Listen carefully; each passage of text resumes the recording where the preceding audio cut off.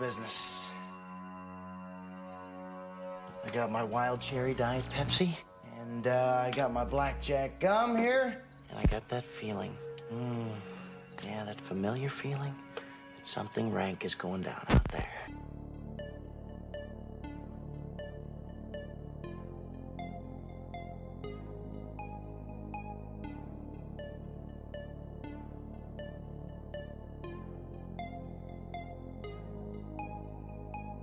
I'm funny how? I mean, funny like I'm a clown, I amuse you, I make you laugh, I'm here to fucking amuse you. How the fuck am I funny? What the fuck is so funny about me? Tell me what's funny.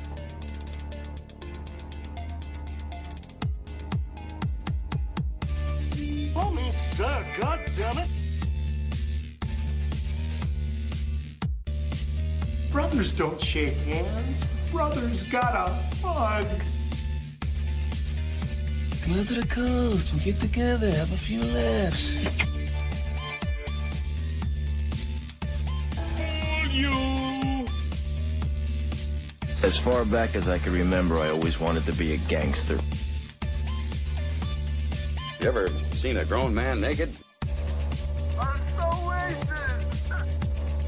Anybody move, I'll blow your fucking head off. And the medic gets out and says, oh my God. I'm your huckleberry. My advice to you is to start drinking heavily. Put that coffee down. Pauline, this calls for the old Billy Baroo. That's a huge bitch. The royal penis is clean, Your Highness. Hey, where are the white women at? Yippee-ki-yay, motherfucker.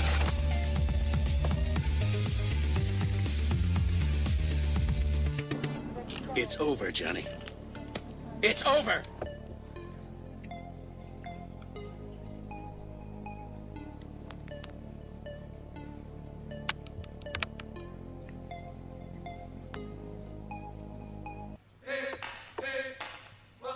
And there you go. The show is started. Friday night it is. This is THT Movie Review. What is going on, everybody? As usual with me, I have got Anthony. What's going on, Anthony? What's going on, Box? The same shit. And joining us again, we had him for Straight Outta Compton. We had him for Notorious. It's time to get the man to join us for a white man movie. Bobby Handsome. What's going on, Bobby? Hey, that was a black man in the movie. Come on. Oh, yeah. The guy that died of a fucking heroin overdose, right? Oh, heroin overdose. All right. Perfect. The token black guy in the movie. Great. With no lines and he died. Are we spoiling? Are we spoiling this? Oh, please. Who cares? Who fucking cares? Oh, man. What? This is going to be fun tonight. I really think it is. No, we still can't play clips, but holy shit, these two movies here, we are combining two movies this time. I really didn't feel that it was worth taking up two shows for these two movies. We're going to do some Eddie and the Cruisers 1 and 2. Yes, and Bobby, guys, I need something to cheer me up right now. I really do. What do you need? I feel like, I feel depressed right now because I feel like I'm the only man on the planet who paid heaven fucked. So I feel depressed. I need y'all to help me through this. Yeah. My left good news love too. Yeah, well, I know this is not the wrestling show, but you know what? It's the movie show, and there were some movies put out today. So it's Italian. It's Italian. So it's an all-encompassing tie-in to both shows. Yeah, Paige had some movies and pictures put out today. I really like how she said, well, they were not consensual to be. Well, why are you fucking putting videos of you, shooting dildos out of your ass on your phone? Yeah, we can kind of get into that like a little bit towards the end after we get into the movies, but because I had a few things I wanted to say about that nonsense. Yeah. Well, I guess we can get into that later, but that'll be THC After Dark, as always. Well, yeah. I mean, this show completely is After Dark, but we'll get into that a little bit later. Paige today had a few things that I don't think she wanted put out. Whoever put them out unknowingly threw Xavier Woods under the bus too. Well, under Paige, under something, under Paige at least. Yes. That reparation fucking. Yeah. That's all I'm saying. Yeah. So that's how I do it. Yeah. We starting early, folks. We starting early. What was the one post I saw? Brings a new meeting to his YouTube show. Up, down, down. No. No, it's a new show. Up, down, up, in. Up, down, up, down. Up, down, in, out. Up, down, in, out. There you go. And Brad, Matt, I like the part of the video where he made sure to let you know it was him. I honestly would not want my face. No, Anthony. Oh, you guys locked up real quick. No big deal. I'm just saying. What? Anthony.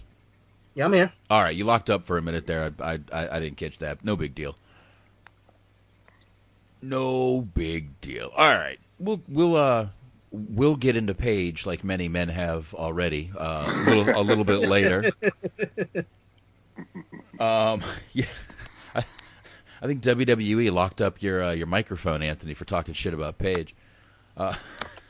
Oh shit! Damn it. Don't make me get the X-Files music out.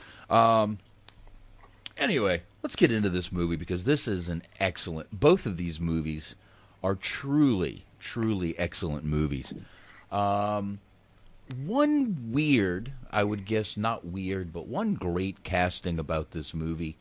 Real quick, let's go through some of the cast. Tom Berenger plays Frank Ridgway, who Wordman. You'll hear him in the movie as Wordman. Michael Pare, I believe is how his name is pronounced, is correct. Yeah. Eddie Wilson. Matthew Lawrence plays Sal Amato. Helen Schneider is Joanne Carlino. David Wilson, Kenny Hopkins. Ellen Barkin plays Maggie Foley, who is a reporter in this movie. And Joe Pantoliano. Thank you. He is in this movie also. He plays Doc Robbins. There, by the way, is your NYPD Blue reference / tie-in to this movie. He was in the second season of NYPD Blue as a snitch. So yeah, he has the voice. He has the voice for a snitch. Yes, he does. Now, to go even further back, this guy is sort of a double because Stephen Bochco, the creator of NYPD Blue, also created Hill Street Blues, and he was also in Hill Street Blues. So, there you go. Look at that. Double. Bam! Hill Street Blues, NYPD Blue. He's a blue motherfucker. And let the record show that the two black guys got the Italian name right, and the white guy did not.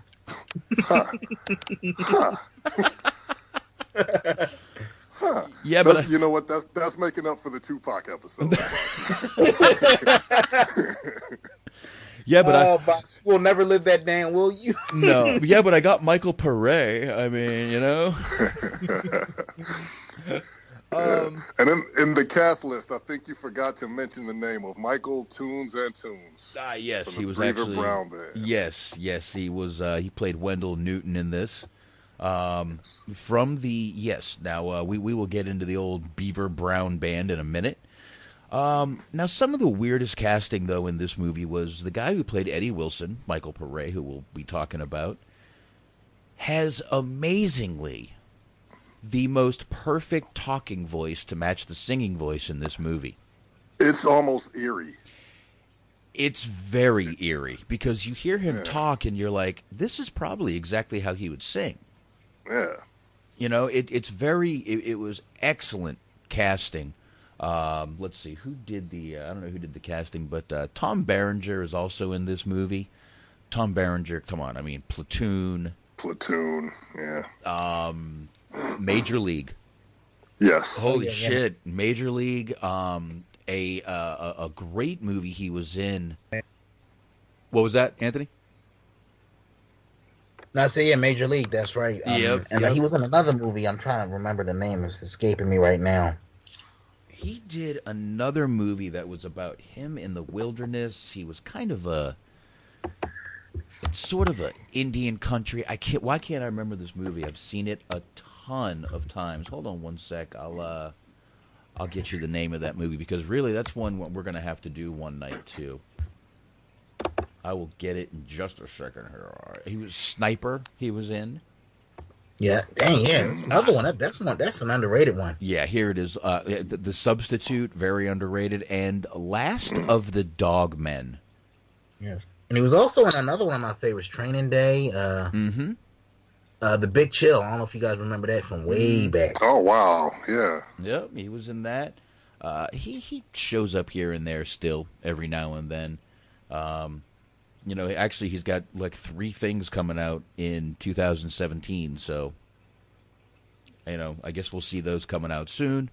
But, yeah, he's definitely one of these guys that, a little weird for the part he played, but excellent, actor he is. Yeah, he played it well, in my opinion. Yeah, he did. The first one deals a little more with the music. I'm not 100% sure we can go, clip by clip in this movie, because there's so many songs. The movie does start off though with the hit song. This song didn't just become a hit for the movie. This became a hit song on the radio. I'm talking about the On the Dark Side. If you listen to 80 stations, they will still play this song today. Go ahead. Truth be told, this song actually is what made the movie a hit, because these movies, neither one of them were hits. Yeah, this movie actually was definitely carried the movie. No, this movie actually was a flop until the soundtrack started coming out, and that's when it kind of became a cult hit after that. That's the crazy thing. The soundtrack outperformed the movie. Yeah, and these are more movies. My dad showed me when I was a kid. This movie's from 1983. Anthony probably wasn't even born yet.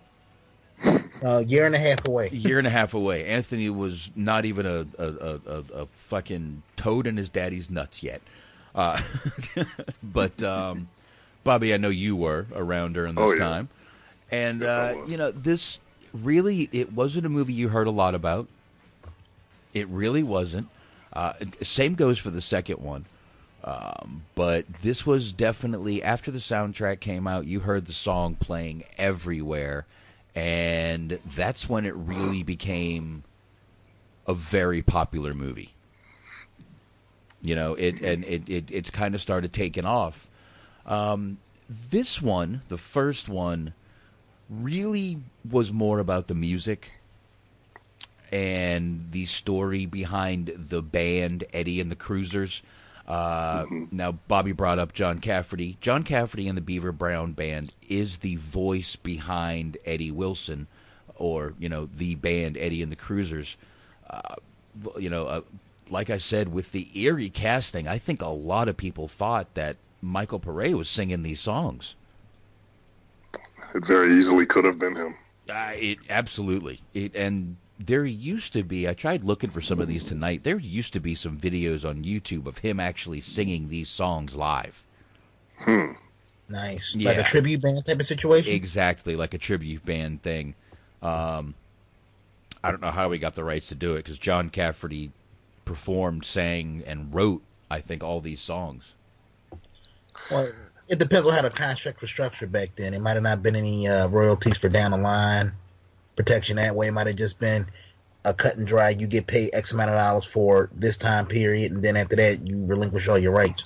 Well, and these songs were made for the movie soundtrack. So I guess I don't know ins and outs of the contract that they did sign, but and plus at the time, John Cafferty and the Beaver Brown Band, they weren't exactly rocking the world at that point. They were lucky to get the deal that they got. I'll tell you what, you name that band to most people, and they've never heard of it. Yeah, never heard of who John Cafferty, Beaver Brown, but never heard of them. But if you say, "Oh, they're the voice of Eddie and the Croods," oh, that's a great movie. Jeez. Where were you in 1983? Not watching the movie. Yeah. And but I mean, yeah. One of the things was that was the weirdest thing, though, how the soundtrack made this movie sort of a cult hit. Mm-hmm. It really did make it that, and I'm glad it did, because I'm really glad I found these two movies. The first one really just is based on a news reporter trying to stir up some waves that Eddie Wilson may still be alive. There were rumors that the body of Eddie Wilson was never found. Now, the story behind Eddie Wilson is there was a Satin Records was the record company that they were with. The story was that they were putting out an album. Album was called Seasons in Hell. A Season in Hell. A Season in Hell. And the album company rejected it. It wasn't the on the dark side type of music, and they rejected it. The story is that he took off that night, went over a bridge, and died. But the body was never found. So basically, the first movie deals with the reporter getting some stories from the living members of the band. I air quote living members of the band, and basically it's sort of a flashback movie. Mm-hmm. A lot of flashbacks. A lot of flashbacks in this movie. Again, I really wish I could play some of the clips in this movie, and I may. We'll work it out. I'll see. I might play a few for the listeners around here. That'll be just fine. Yeah. But, it basically starts off, the reporters in there, they're playing music. And, Tom Berenger's a teacher at this point, because I believe this movie takes, obviously this is 20 years later, I believe they set this movie? I believe it's, the year it is the year it's set in, 1983. I think 82. All right, that if works. My calculations were right. I think, it's right. Yeah, I think they said it was like 18 years in the future, so it might have been 60. It might have been like 81, 82. So 82. Yeah. By the clothes, I would guess it. By the guy in the leather jacket, I would guess it's still 1963. Right. But basically he's in there, and the songs are still on the radio, so there's still memories for all them. But the reporter is trying to start up some rumors that possibly Eddie Wilson could still be alive. So that's the main part of the movie, but there's also another part of the movie where someone is really trying to make Eddie's, ex-girlfriend Joanne think that he really is still alive. It does get creepy at some points in this movie. It does. With some of the stuff that's going on. Again, with the reporter trying to get all the information, she starts talking to, Wordman. But as they're, one of the cool things about the movie is as they're talking, it breaks into scenes. And, it's the first Eddie and the Cruiser scene starts off on the Jersey Shore, because they are a band from Jersey, and it's in 1962, and this is actually where they meet Wordman in this movie, or Frank, and they jump in. They're just a really, really cool part of the movie where Joanne walks in first, nice and slow, and the other band members slowly walk in behind her. And, they just stand there and, he just looks at him and goes, tell him the cruisers are here. Just in the Michael Pare badass voice. Now, another movie we forgot to mention he's in where he's a real badass is a movie that I've mentioned before called Streets of Fire. Yes. Yes. Another not well-known movie. Not well known at all. Matter of fact, the girl from The Warriors is in that movie. That's where I mentioned the show. The girl from The Warriors is actually in that movie as his sister, Michael Pare's sister. Another movie, not very well known. You bring it up, not a lot of people know it. If they do, I'm usually floored. Oh shit, you know that movie? So but he's in that movie too with Willem Dafoe. I mean, that should say it right there. I mean, those, Willem Dafoe. Dare I say any more than that? Yes, and he's a good actor, but a creepy-looking motherfucker. He is. You want to see him real creepy? Watch Animal Factory with him and Edward Furlong. I can beat that. What? I don't know if you saw a little movie called Autofocus. About Bob Crane. I haven't yet, but I need to. Oh, it's a good movie, but just watch that movie. Words can't do it justice.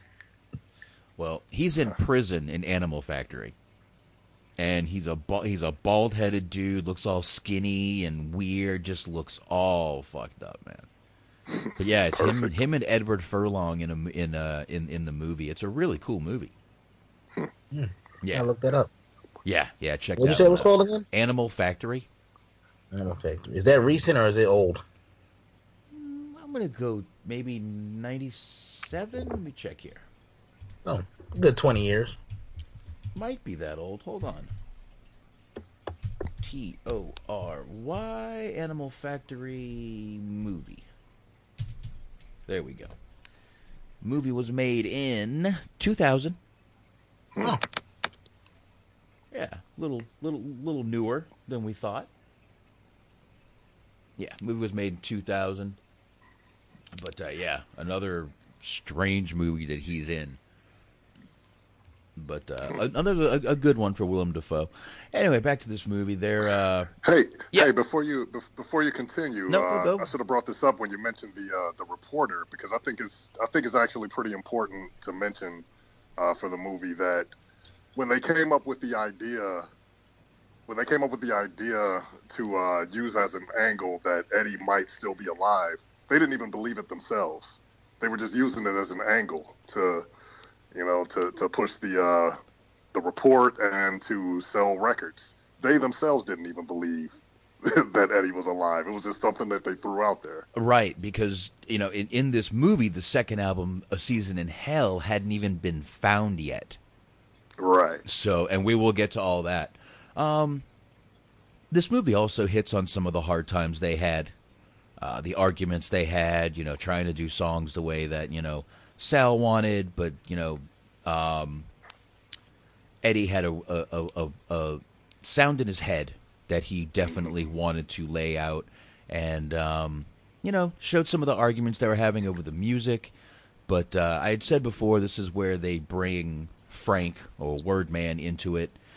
And Eddie always thought that, another cool saying from this movie, he always thought that, the best, to put music together, you need two things, words and music. Mm-hmm. And he really thought that these two were great together. So, but it definitely shows, the first movie shows a lot of the hard times of the band. Goes through a lot of that. As this reporter is talking to him, that's basically what happens. She starts talking to Frank, Wordman, through the movie, and, that's where he starts kind of going to see other people. But as they're talking, Frank goes back to his house, and it's torn apart. Mm-hmm. His trailer, actually. And it's torn apart, and he's not sure why. So he goes and sees Doc. And, he's talking to Doc. They haven't seen each other in a while. Doc's a creepy guy in this movie, man. Yeah, scummy. With the, he's real scummy. He's got the, the balding, thin hair, and looks like he looks like an old rock and roll leftover. He looks like a guy that enjoyed his life. Yeah, looks like fucking Keith Richards, but a little healthier. And that's saying something. Yeah, not a lot healthier, a little healthier. But he's sitting there, he's talking to Doc about everything and this reporter. They go back to Doc's house. Guess who else's house is trashed? Doc's house. Mm-hmm. So obviously they're looking for something, but, one part I do want to play is the little talk that he does have, that Eddie has with Frank on the beach, which is kind of where the words and music thing comes up. Give me a second. I'll get to it in just a minute, At least the listeners can hear it. Actually, you know what? I fucking missed it. I'll be damned. How do I do that? I don't always do that shit. Here we go. Listeners, enjoy. You might be good. They'll give you a try. What I want is songs that echo. The stuff we're doing now is like somebody's bed sheets. Spread them out, soil them, ship them out to laundry, Songs. I want to be able to fold ourselves up in them forever. You understand? That's the most you'll ever get out of me, word man. Ever. There you go. Basically, he's even telling him here that, he wants the music to be legendary. He doesn't just want a good song. He doesn't want to be a good band. He wants to be great. And that even comes out later in the movie, too, that he does want to be great. Yeah. But, they flash over to Sal. Frank is going over. He's seeing what all these guys are doing. Sal has a band. He's rocking and rolling with a band. And he's even got kind of an Eddie Wilson look-alike that sings on the dark side for him. So, they're in there talking. And the reporter ends up being there, too, so they're all talking. We did bring up the reporter's Ellen Barkin, right? Yes. Yes. She's been in a ton of stuff, too. She's very underrated. Well, I would say a lot of her stuff, I don't think she did much acting even in the 90s. She was in one, not to get sidetracked on Ellen Barkin, but she was in a good movie with Robert De Niro and a young Leonardo DiCaprio called This Boy's Life. If you have not seen it, look it up. Came out in 1993. I mean, she was in Sea of Love with Pacino. That was an interesting one. Yeah, I mean, she's done a lot, but I was wrong. She actually has some stuff that came out last year, and still some stuff coming out this year. Sorry, so got no interest in doing this movie. Wow, elaborate, Bobby. This is news to me. No, he's right. Yeah. She did not want to do. Matter of fact, there's a part. Let me get to that. Was it beneath her? Did she know it was going to be a flop? Probably. I don't know. She might have. I think that's in here somewhere. Hold on. I think I read that. I guess if you're still working with heavy hitters and somebody comes to you, hey, want to do Eddie and Cruisers? No. It's like asking Meryl Streep to do Airheads. She might have done that. That might not have been so bad. I think that might have been a good idea. That might actually would have been a good idea. Real quick, I do want to bring this up. We said before, actually in the beginning of the show, how eerie the casting for Eddie Wilson was. There was one more person that was desperately trying to be Eddie Wilson in this movie. His name, Rick Springfield. That's right, Jesse's girl. That's right.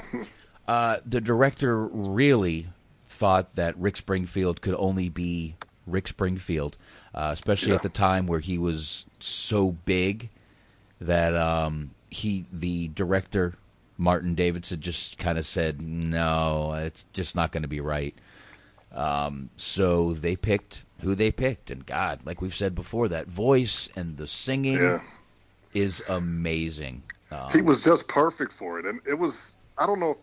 Do you think maybe it was kind of a bold choice for them to go with Michael Pare, because he was relatively unknown. You know, this was only his second movie, I believe, and his first starring role. I think you're right on that. You know, it might have just. You can't tell me his voice didn't have something to do with it. They might have. I mean, he had the voice, he had the look. You know, just everything was perfect for the role. Yeah, it really was, and the look definitely. But actually, this was his. It was his third starring role. Third starring role. Holy shit! He was in Greatest American Hero. You know what? He didn't have a starring role. I think that was just. And in that first movie that he was in, I don't think it was a starring role. That might have been like I don't know. It was a TV movie. Okay. First of all, now he was in 30 episodes of Greatest American Hero, though, which that's not bad. Oh, was he? Yeah. Yeah, that's good actually. I didn't realize. I have the DVD set. I didn't even realize. I haven't watched that in a long time, but yeah, he plays Tony Villacana in that. But yeah, and then Eddie and the Cruisers, and then after that he picked up a little bit. Streets of Fire, Philadelphia Experiment. Mm-hmm. Yeah. Apparently, he was also in. I gotta check this out. He was in an episode of Cold Case.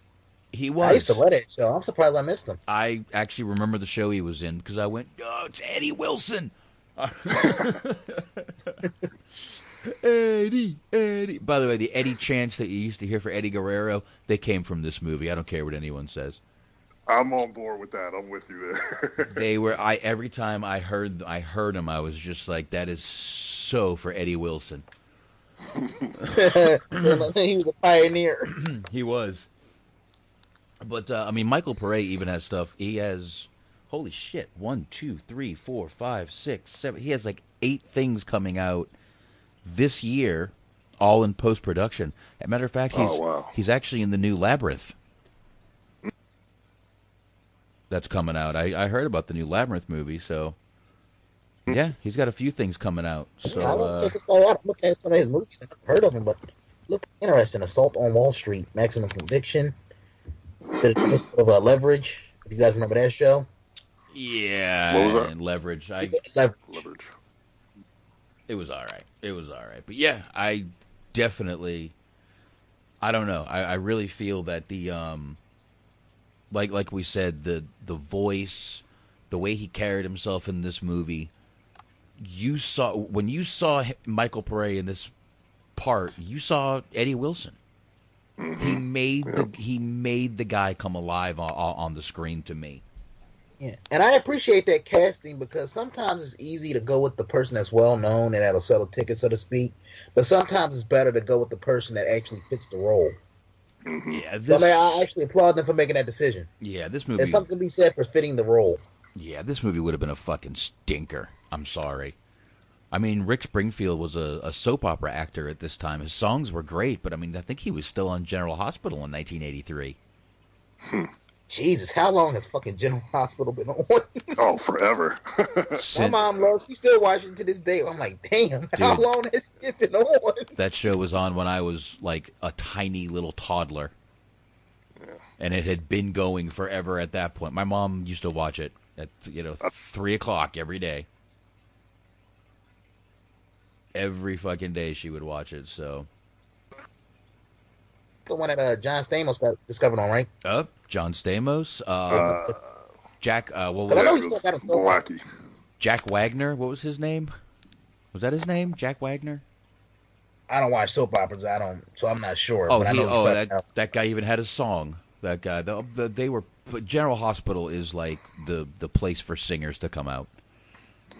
My mom used to always watch that show. I remember coming home at fucking 3 o'clock and sitting there with my mom watching it with her. Yeah, that got to be the last of the Mohicans because all the other ones are gone. I think pretty much. I don't know. I think only one of them didn't like. Only one of them. I think like All My Children or something was the only one. All the others are still around. I think. I have no idea. I don't either, and I'm not really. Not even. We're not looking that up.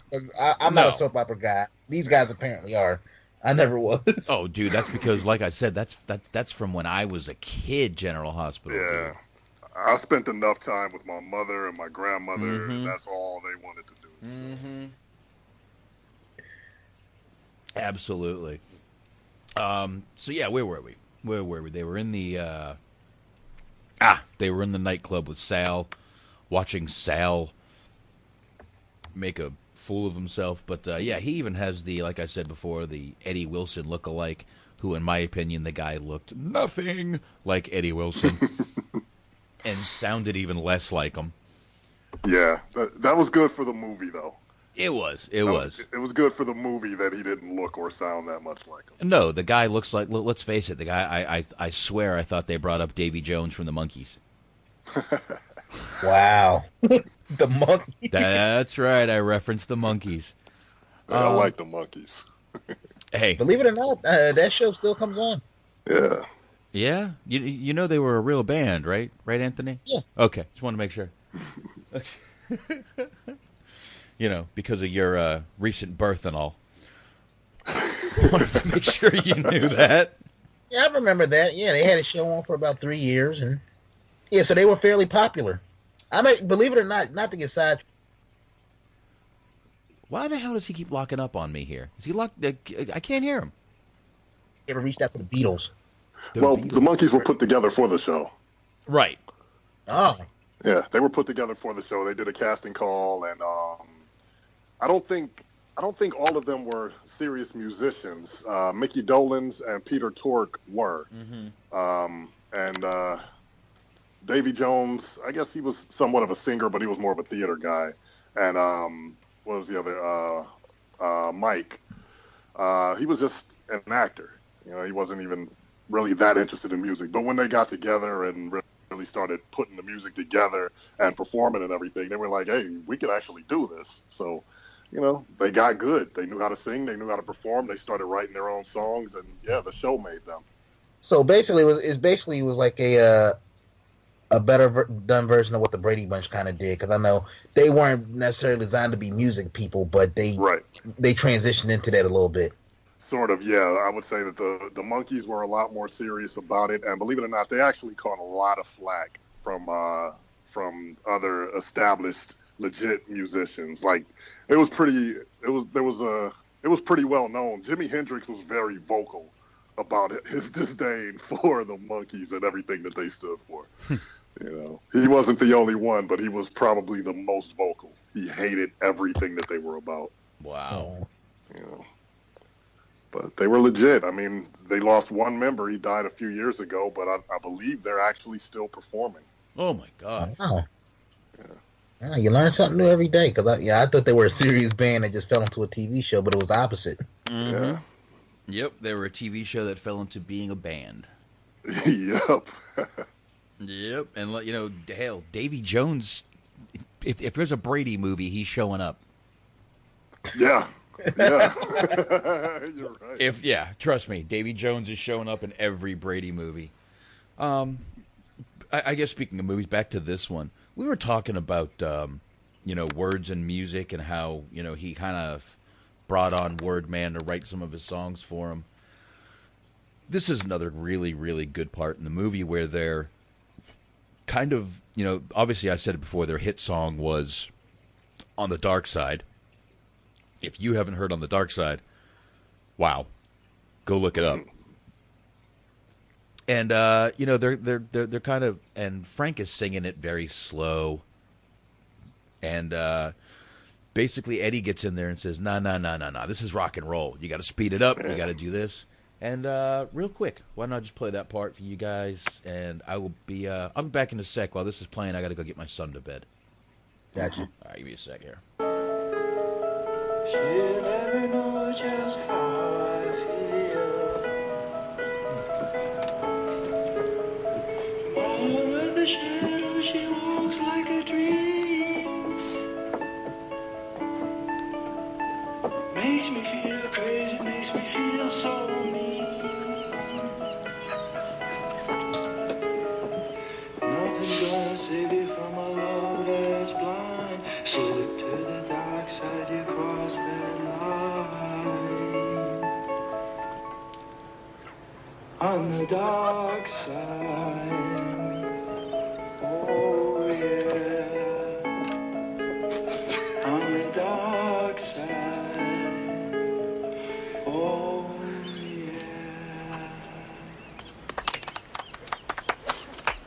Not bad. What? I said not bad. Not bad? Eddie, what's with you? The kid can't play, he can't sing, and he can't write.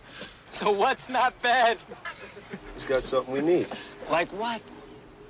Words and music, Doc. Words and music. All right, now let's get on with the music. See what I'm doing? Do it like I'm doing it. It's rock and roll. All right? Do that. No. Like this. Relax. You say not bad? Right? Come on. Oh, you're right. I can't do this. No, man. Now, come on. Just concentrate. It's easy. It's like getting laid riding a bike. Come on. See? Loosen up. There's hands up there. Yeah, come on. Go. Go. See? You got it, Frankie. Yeah. You got it. There you go. Everyone starts joining in, and we get On the Dark Side. You know, I think we need to start talking about, speaking of On the Dark Side, I think we need to start talking a little bit about Wendell Newton, because he becomes a big part of this movie, too. Wendell Newton, we did mention, he was played by Michael Antunes. Antunes. He is a real saxophone player. He is actually the saxophone player for John Cafferty and the Beaver Brown Band, which is the voice of this movie. So, obviously, they just threw him in there. They got to have one real musician, I guess. One real musician. He fit that part. He definitely, let's face it, he looked the part. He fit the part very well. He looked like an old sax player, you know, that would be in this type of music. I mean, you got to remember this was, 60s type of music and 60s rock and roll. And, this was a little, this was pretty heavy for 60s rock and roll, in my opinion, but. Yeah. Yeah, I mean, it was but it was a little heavy for 60s music, and I thought about that too, but I think it was good because they saw Eddie as a visionary, and they saw Frank as a genius, as a lyrical genius. So their music was a little more revolutionary, which made sense why in the second movie Eddie was a legend. Not even only because he died or because everybody thought he died, but because their music was somewhat groundbreaking. Right. Yeah, exactly. And it kind of goes from there to, and I'll get back to Wendell Newton in a minute. It goes from there to where these guys are packing bars and, college campuses and everything, which I will definitely get to the college campus scene in a minute. Oh, yeah. We'll go from there. But, he's, they're packing bars, they're singing, they're they even have, they're singing more slow type songs because Eddie is also, while getting to know Wordman, or Frank, we can call him, he's also starting to read a lot of poetry that Wordman is reading also, and getting into a lot of the poetry and words, and,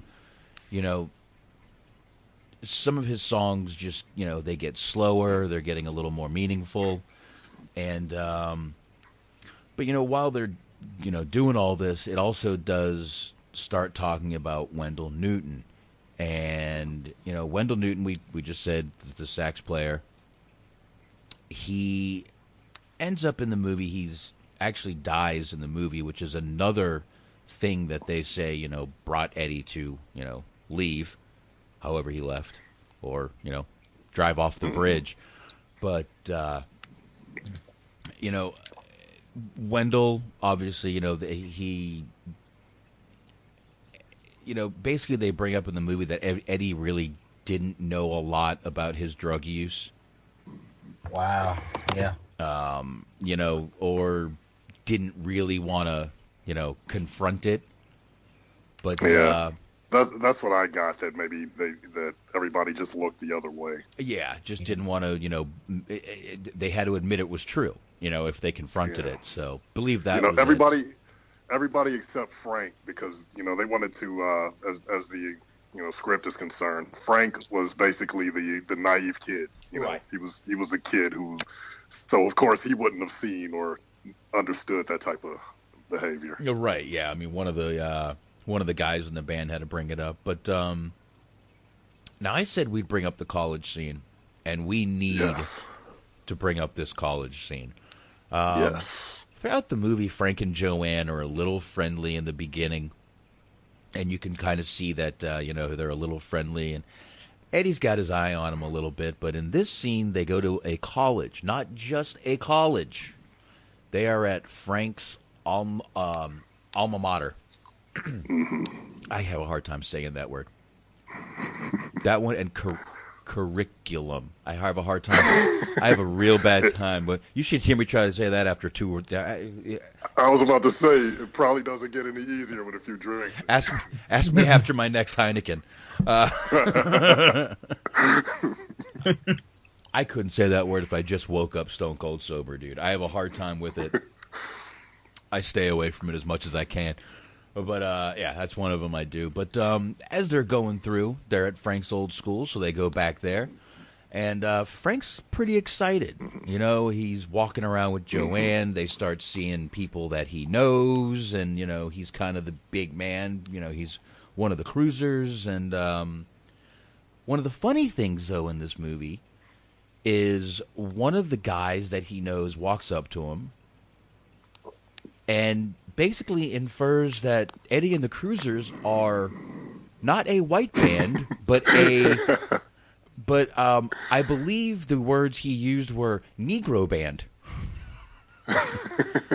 Again, being 1963, I believe this was, or whatever. I believe that's the word they used, but they didn't even know that they were about to see Frank play with the Cruisers. You're right. That's how much soul Eddie had. Because I will say, like, when he's on stage and he's performing these songs, real, fake, whatever you want to call it, he has a certain presence. And to me, to be a true artist of any genre of music, you have to have that stage presence that captures people. Yeah, he wouldn't be the first person to do this. Rick Astley fooled a lot of people.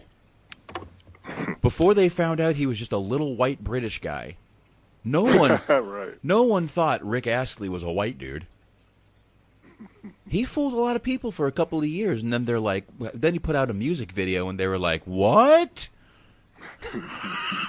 That soulful sounding guy is white? Hey. It happens. It happens. But yeah, I wonder, like, if Kenny G has that effect on people. Like, obviously, we know Kenny G's not white. I mean, he's not black. But I wonder, like, first time you heard Kenny G, did you get that same vibe? Like, it's got to be a black dude with that smooth, like, jazz, like, type sound he had going. No.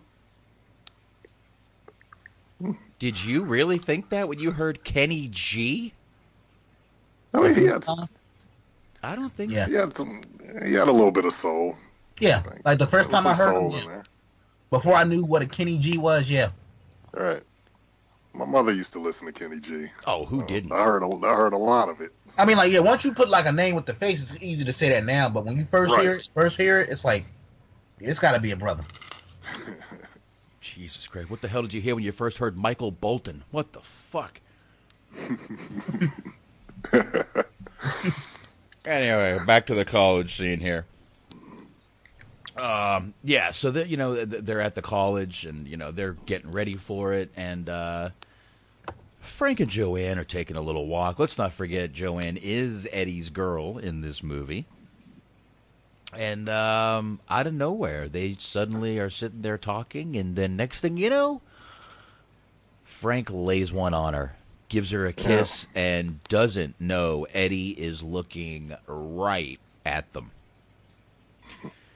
He does find out, though. When they do go finally play, I could probably play this part. I hate that you guys aren't going to hear this part because it's a great part in the movie. Yeah, they should hear it. They should hear it. They should. But like I said, Eddie did see him kissing Joanne, and he's like, "Hey, Frank walks up, hey, should we change? And he goes, yeah. You don't have to, though. So, makes Frank stay in the clothes he's in, which is basically a button-down shirt and khakis. Still popular today with us white folk.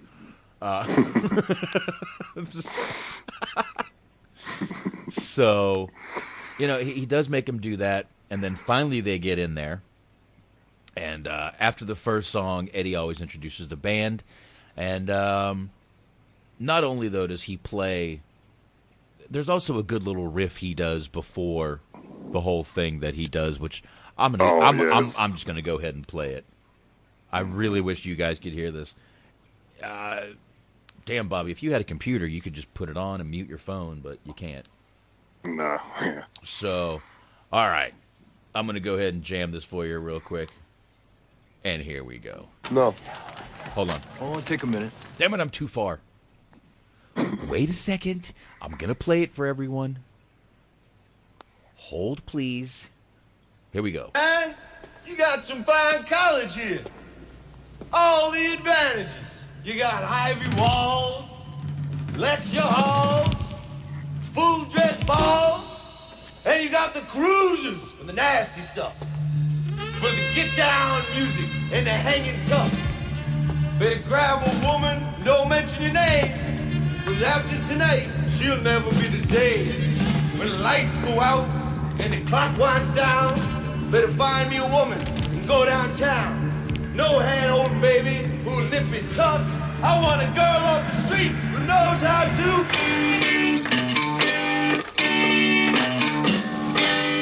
All right. Then they start playing, this song right here is called Down on My Knees.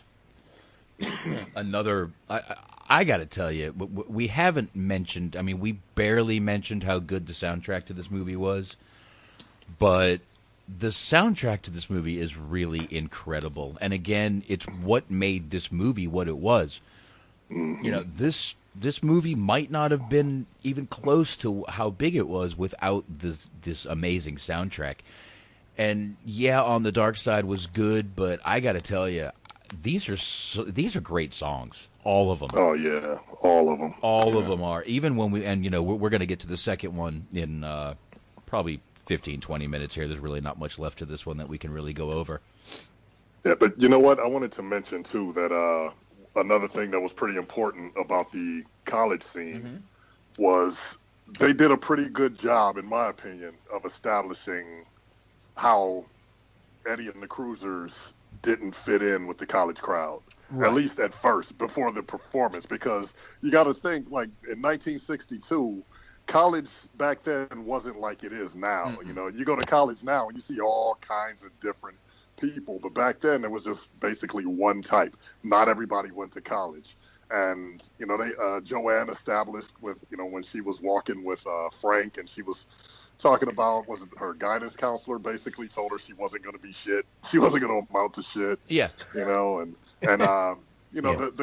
guy who said, oh yeah, Eddie and the Cruisers, that black band from Jersey or whatever. Yeah. So that right there established how they looked at Wendell, and Eddie saw himself as just basically Eddie and Sal. He said it in the movie. He said we're not great. We're just some guys from Jersey. So they did a good job of establishing that they were really just a bunch of, basically a group of dirtbags. Yeah. Yeah, and they were, and like you just said, back in the day, you went to college to join a fraternity or sorority, and that it was the rich people thing to do back then. Yeah. You went into college already polished at that point. Right, yeah. And let's face it, this is 1963. At that point, yeah. Let me see here. Okay, while you're looking that up, two things. First off, guidance counselors, I swear to God, I'll say it to my dying day, are the most useless human beings in the face of the planet. Those are the most worthless positions I've ever heard of in my life. They never tell you anything worth a damn.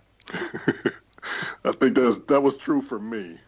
I have to say, I think my daughter's guidance counselor, I think, is doing a decent job, but that's rare. Yeah, and this was 1962. You basically either went to college or went to Nam. Yeah. Yep. That was it. That was it. If you were rich enough, you went to college. Otherwise, you went to Viet fucking Nam and took your chances. The workforce was at the option box. That wasn't an option. Going to the workforce? No, it wasn't. Get a job at the plant? No, not an option. Drafted, motherfucker. Yeah. Yep. Drafted. Here's a gun. Fucking. I know you're scared, but let's see what happens. Right. Especially the dirt bags off the street. Absolutely. You know, because dirt bags are expendable anyway. Yeah, and I mean, you watch the movie. I watch this anytime it's on. Good Morning Vietnam. It'll basically. Good Morning. Yes, that's actually an underrated movie. I would say way more than underrated. That is an excellent movie. So well made. What a great fucking movie that is. I know it's an older movie, an older war movie, and it's not really a blow 'em up war movie, but great story. Absolutely amazing story. I love that. I'll literally, if that's on cable, I'm stopping. Yep. Oh, 45 minutes left? That's enough. Yep. And I do want to get you guys' opinion on something, because it's a theme throughout both movies. I'm noticing with Eddie. They pretty much established that he's all about the music, right? Yeah, 100%. Like he's a true artist. Right. Now, this movie was released in 1983. Mm-hmm. Yes. Obviously, it's based on the 60s, but take me back to that time period in the 80s. Was there a point in the 80s where it felt like the music, even though the music was still quality for the most part, that there was a certain aspect that was you were a sellout if you went in a certain direction with it? And was that sellout vibe? Because I noticed that was like a point that they kind of harped on between both movies. Let me start with one thing you said. The quality of music in the 80s was good. I disagree. The quantity of music in the 80s was amazing. You don't realize everybody in the 80s had albums. Everybody. If you were on TV, you had an album. Ask John Travolta. Dude, everybody had an album back then. There were so many one-hit wonders in the 80s that, you'll be like, it's really, if you think about it, though, a lot of one-hit wonders, the quality was not good. The quantity was incredible. Wow. Also, it was a rough period because that was at the time, disco was gone. Disco was out the door, but everything, so many people wanted to work synthesizers into their music. And it was rough at first, man. Those first synthesizers sounded horrible, and I don't know why people act like it was so great. They hurt the ears. A lot of established musicians hated that so much synthesizer was brought into music, but some of them conformed because they wanted to stay relevant. But that was a big issue. I would say at that time, the one genre that was really starting to flourish was hip hop.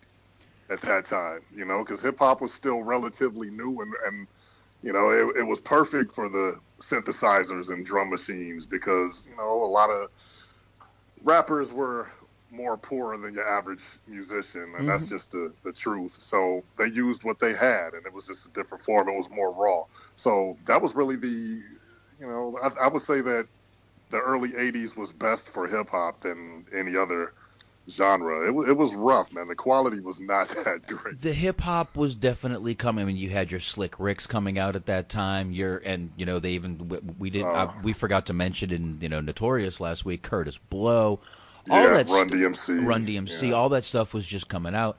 But the glam rock was also another thing that was just the 70s type rock was going out, and the tease up your hair, put on lipstick and makeup, and go on stage, and Motley Crue, and all those bands were coming out.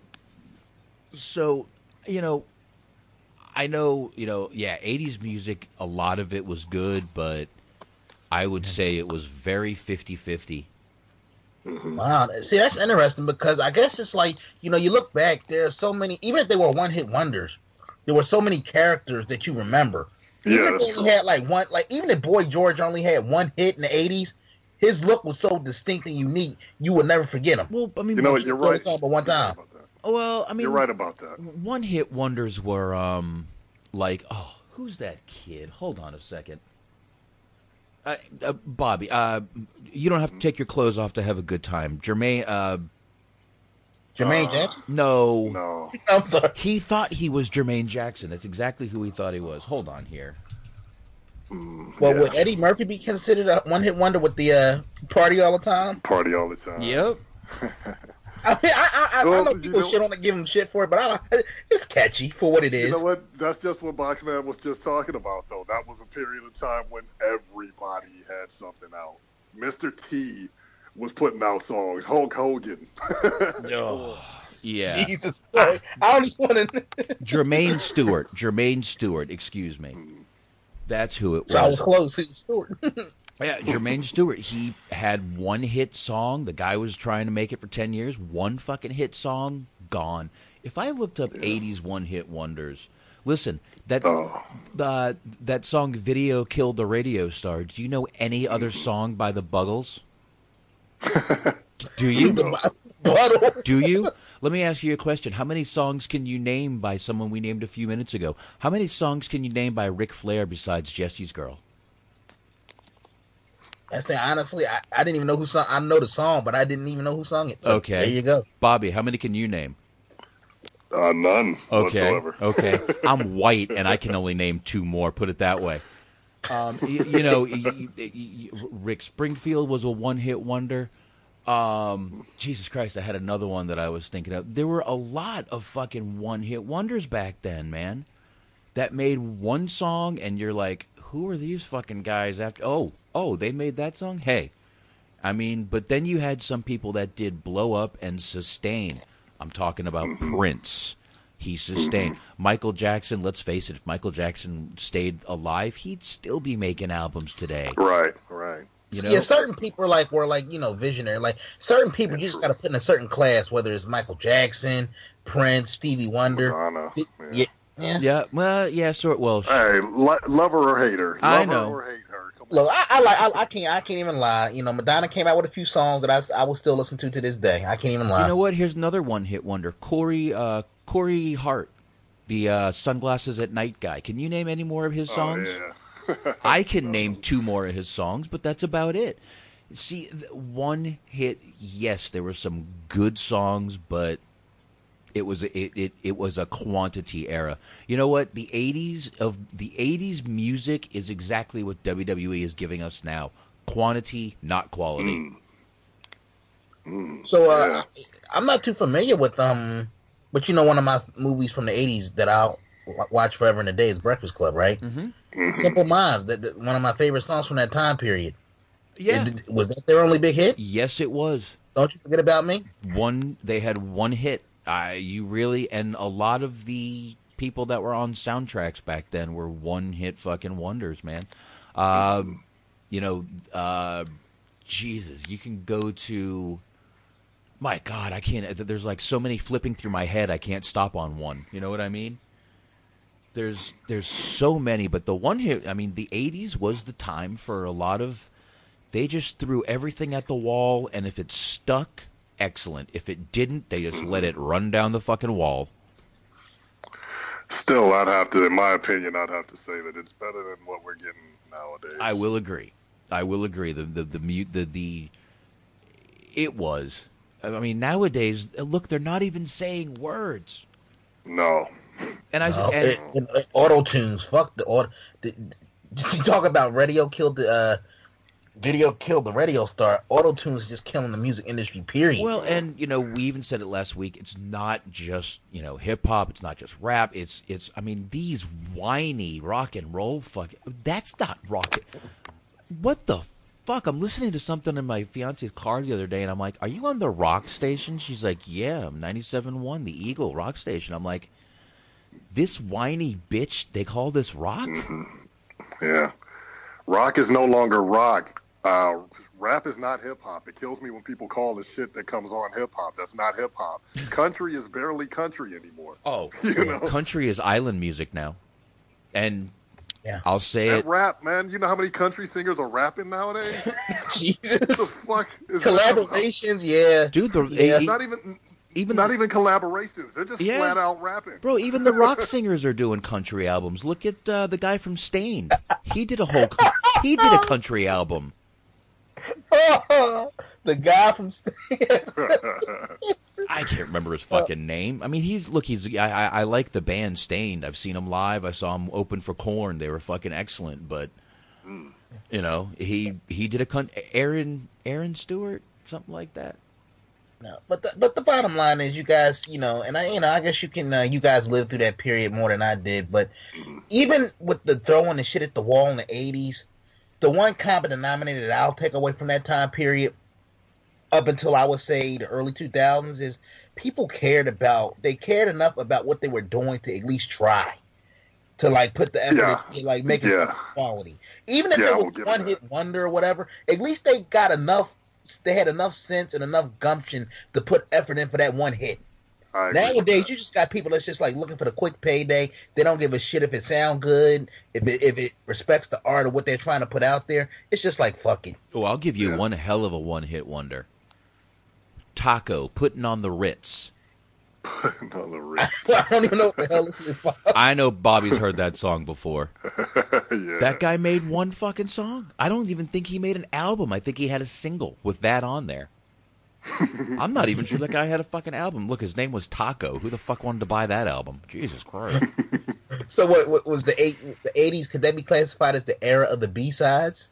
Little hip-hop reference? I tell you the truth, some of the B-sides were better, just didn't get the radio play. Yeah. They just didn't get radio play back then because people wanted to hear like Bobby mentioned, the synthesized, poppy... The pop sound, the bubble gum. Yeah, and if you weren't listening to the pop side of it, I mentioned last week you were listening to the easy listening type stations. All the, like you said, the Michael Boltons, the Kenny G's. Those stations were big back then too, man. They were huge back then. That was all my mom listened to was the easy listening station. Oh, it was horrible.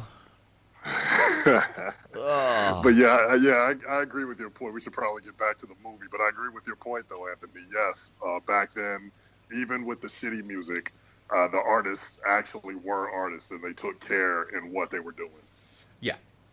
Yeah, It technology may have been really good for us, but technology probably is going to be a downfall for music. Yeah, unfortunately. And, it's slowly becoming a downfall for movies. People are starting to hate the CGI and shit, and I'm like, how the fuck can you hate it? It looks great. You know what the problem is? That it's too easy now. The problem is that it is entirely too easy for anybody who gets the idea in their head. I think I might want to make a movie today. I think I might want to be a filmmaker. I might want to be a musician. And so they just download a damn app on their phone, and boom, suddenly you're a filmmaker or you're a music producer. I mean, put it to you like this: the music industry, the movie industry, and the music industry have become the fast food. They become like fast food, the equivalent of fast food. Look at it like this: pornos back in the day actually took the time to give a storyline. Yeah. Fucking pornos had storylines back in the day, folks. Yeah, but nobody wanted them. Yeah. I mean, they were cheesy. You wanted to get to the money shot. That's what you paying for, so to speak. But even porn companies put effort into what they was doing back in the day. Maybe a little. Yeah, it's like you press play, we fucking... Maybe, yeah. Nowadays, she's like, oh, give it to me in the butt, please. Okay. No, skip the... No. Skip the pussy completely. Oh, yeah, the butt for sure. Skip the pussy. But you know what, though? Even, like, as an offshoot to your point, Anthony, and which actually goes a little further into my point that I was making, even back then, you had to go to a company to film porn. You had to go somewhere to buy porn. Now, if you're scrolling Twitter, you can find porn, like full-on porn. Yeah. Hell, how do you think I found Paige's stuff today on Twitter? Yay, Twitter. Oh. Yeah. I mean, look at it. Yeah, I mean, you look, and not only can you don't even have to scroll. All you have to do is fucking Oh, yeah, these guys, they show porn on my Twitter feed all day. Oh, perfect. Exactly. Holy, Yeah. I mean, it's accessible now. It's too accessible. Yeah. I mean, like, you know, porn, my point about porn aside, I just think that technology, while it's convenient, is making everything too easy to the death of real art form. Yes, it drags the quality down because everybody thinks that they can do it because they have the... Look, I have a degree. I don't think I told you guys. I told you guys a little bit about my background, but my degree is in music and video business. I spent a lot of fucking money to get that degree, and I spent a couple of years in school to get that fucking degree. Now you can get a free fucking app. You can get a free app that can show you in 2 minutes everything that I learned in. Dude, I can get an app that will get me the same degree you have. So, yeah, technology is... Hey, this app will give me the same degree in 20 minutes. Yeah. In 20 minutes? Fuck yeah. Yep, technology is a motherfucker, man. It used to be you had to go to a bar or go outside and actually talk to a woman. Now you can just get an app. A woman to be at your door. I mean, right? You get a notification. You get a notification if there's a woman nearby. Oh, there's somebody. And you don't even have to go talk to her. Bro, Swipe. all you got just swipe, and send an Uber. Doomp. I mean, look. Back in the day, part of the fun was getting rejected, because you got up, you dusted yourself off, and you got better. You got better, but it taught you lessons. Yeah. You're right about that. It taught you lessons. Yeah. You don't get rejected anymore. They're just like, oh, sure. I'm on Tinder. Of course I'm going to fuck you. It's like, what? Right. Jesus Christ. Who are you, Paige? Come on. Anyway. Sorry, Paige. That's like the third joke tonight of your hoariness. Let's turn the page on. I'm sorry, everybody else did that. Pun intended. All right. Yeah. Now, this show's going to be a real page turner. Oh, damn. All right. Get to the next chapter in this movie. And I mean chapter, not page. Eddie starts introducing the band, and we had said that he had caught... I'm actually going back to where I think we left off. He had said that... we had said that he had caught Frank kissing his girl, Joanne.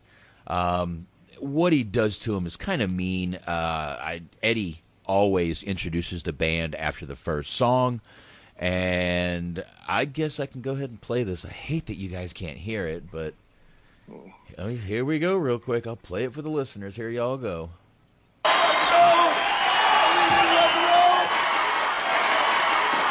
right, cool out. Sit down. Come on, we gotta cool out before we can get rocking.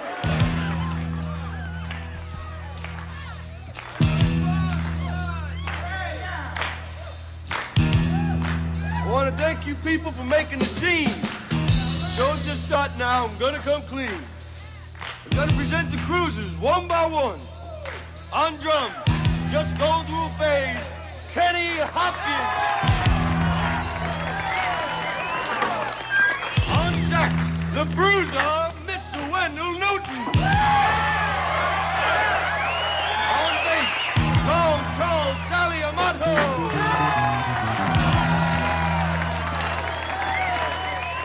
And last but not least, your favorite and mine, Joanne Carlino.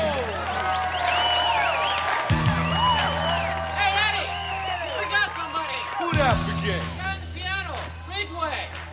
Oh yeah, on piano. We got, Toby Tyler. Stage name, show business, nom de plume. He's that little boy that ran away from home and joined the circus, isn't he? He snuck into the tent without a ticket, so he could see all the wild animals inside, the savage beasts, the clowns, the freaks. Let's hear it, everybody, for Toby Tyler! All right. So he completely disses Frank, calls him Toby Tyler. Toby Tyler. Basically says, he's kind of like you guys all heard it, like a kid, the freak that joins the circus. And we had mentioned before, this was his old school. Obviously, he did it to piss him off, and holy fuck, did it work. He's pretty pissed. But, band is doing good. They're still cranking, and he's still doing what he's supposed to do. But, definitely starts getting... after that, that's another flashback, of course. This movie is full of flashbacks. This whole movie is a giant flashback. They're going through... Again, Frank is going through talking to a bunch of band members. And this is actually the part in the movie where they do find Wendell Newton dead. Their drummer actually is the one that finds him dead. And he clears out the room with all the drugs and everything before everybody finds him. Eddie is told to go out and perform again right after Wendell Newton dies, and he can't do it. He tries to sing. He starts singing Tender Years, which, if you listened at all before the show tonight, I played the whole soundtrack of both movies. Tender Years is a very slow song by them. Very good song also. He just walks off stage. Eddie can't even do it. This is the beginning of the... This probably shows kind of the beginning of the fall of Eddie Wilson in this movie. You know what? I wanted to mention a couple of things. Sure, absolutely. One was that whole college scene when he basically completely disrespected Frank on stage, and after that, he talked to him and said that they need each other, words and music, blah, blah, blah. After everything that had happened, after Frank was making moves on Eddie's girl, that showed right there that the music is always the most important thing to Eddie. Mm-hmm. And leading into the death of Wendell, it was powerful. Like, the one complaint that I had, or one problem that I have with it, like even from watching it at an early age, I didn't think they did a good enough job of establishing the friendship between Wendell and Eddie, for it to have that kind of impact on them. Mm-hmm. But it was symbolic anyway, because when Wendell died, that symbolized that a piece of the music literally died, and the music, as we said, was the most important thing to Eddie. Yeah, and they do elaborate on the relationship between Eddie and Wendell a little more in the second one. In the second one, yeah. Not a lot, but they do touch on it and bring a little more life to what actually happened. I think they might have actually had that same thought in the first movie. That's why they might have added it to the second one. Because, the second one really didn't have a lot to do with the first one. It did and it didn't. Right. Trust me, we're going to get into it. We're damn near done with this one. Mm-hmm. And actually, that fraternity house is actually the house of the college president. That's Haverford College.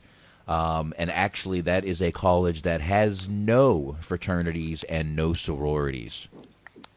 So that was all just a movie, and they shot that at the actual president of the college's house. So, yeah, that was just another little funny thing on that. So, there you go. We go to the part now, he's talking to Joanne. Obviously, Frank got a little thing for Joanne, and he's talking to Joanne in the present, not a flashback. She meets him at a bar. Again, he's with Ellen Barkin, the reporter, trying to get all the information. He's kind of going through, touching base with the band and seeing what's going on. Now, again, we did say there is someone in this movie playing with Joanne a little bit, trying to make her think that Eddie might still be alive. He actually has the same car Eddie has, driving the car. He's making phone calls to her, all this stuff, and freaking her out a little bit. And we're actually at the part right now where Satin Records is turning down the album. And Eddie, this is a part that Bobby mentioned before, where Sal is sitting there yelling at him, and Sal says, we don't have to be great, we're just a bunch of guys from Jersey. You know, obviously Eddie wanted, and I said in the beginning, Eddie didn't just want, you know, music. Eddie wanted great, you know, music to last forever. Actually, I'll tell you what. I wish you guys could hear it. I'm going to play that little scene real quick. You blew it! Eddie, come on. Eddie! Come on. Eddie! You're wrong. Now listen to me. I love you. I've known you longer than anyone else. But you're wrong. They want on the dark side. What are we giving them, some damn opera? I don't even know what you're after. I want something great. I want something that nobody's ever done before. Why? We ain't great. We're just some guys from Jersey. If we can't be great, then there's no sense in ever playing music again, Sal. And there we go. Eddie just said it. If we can't be great, there's no reason to ever play music again, Sal. You know, and, you know, right before you heard him say it, you know, I want to be great. I want to do something no one's ever done before. We're not great. We're just some guys from Jersey. You know, and that's, obviously that's how Sal thought of the band. Eddie didn't. You know, and this is where, you know, we had said before he started reading some poetry that, you know, Frank was giving him and getting a little into it and started getting a little too deep into his songs. And the record company hated it, absolutely hated it.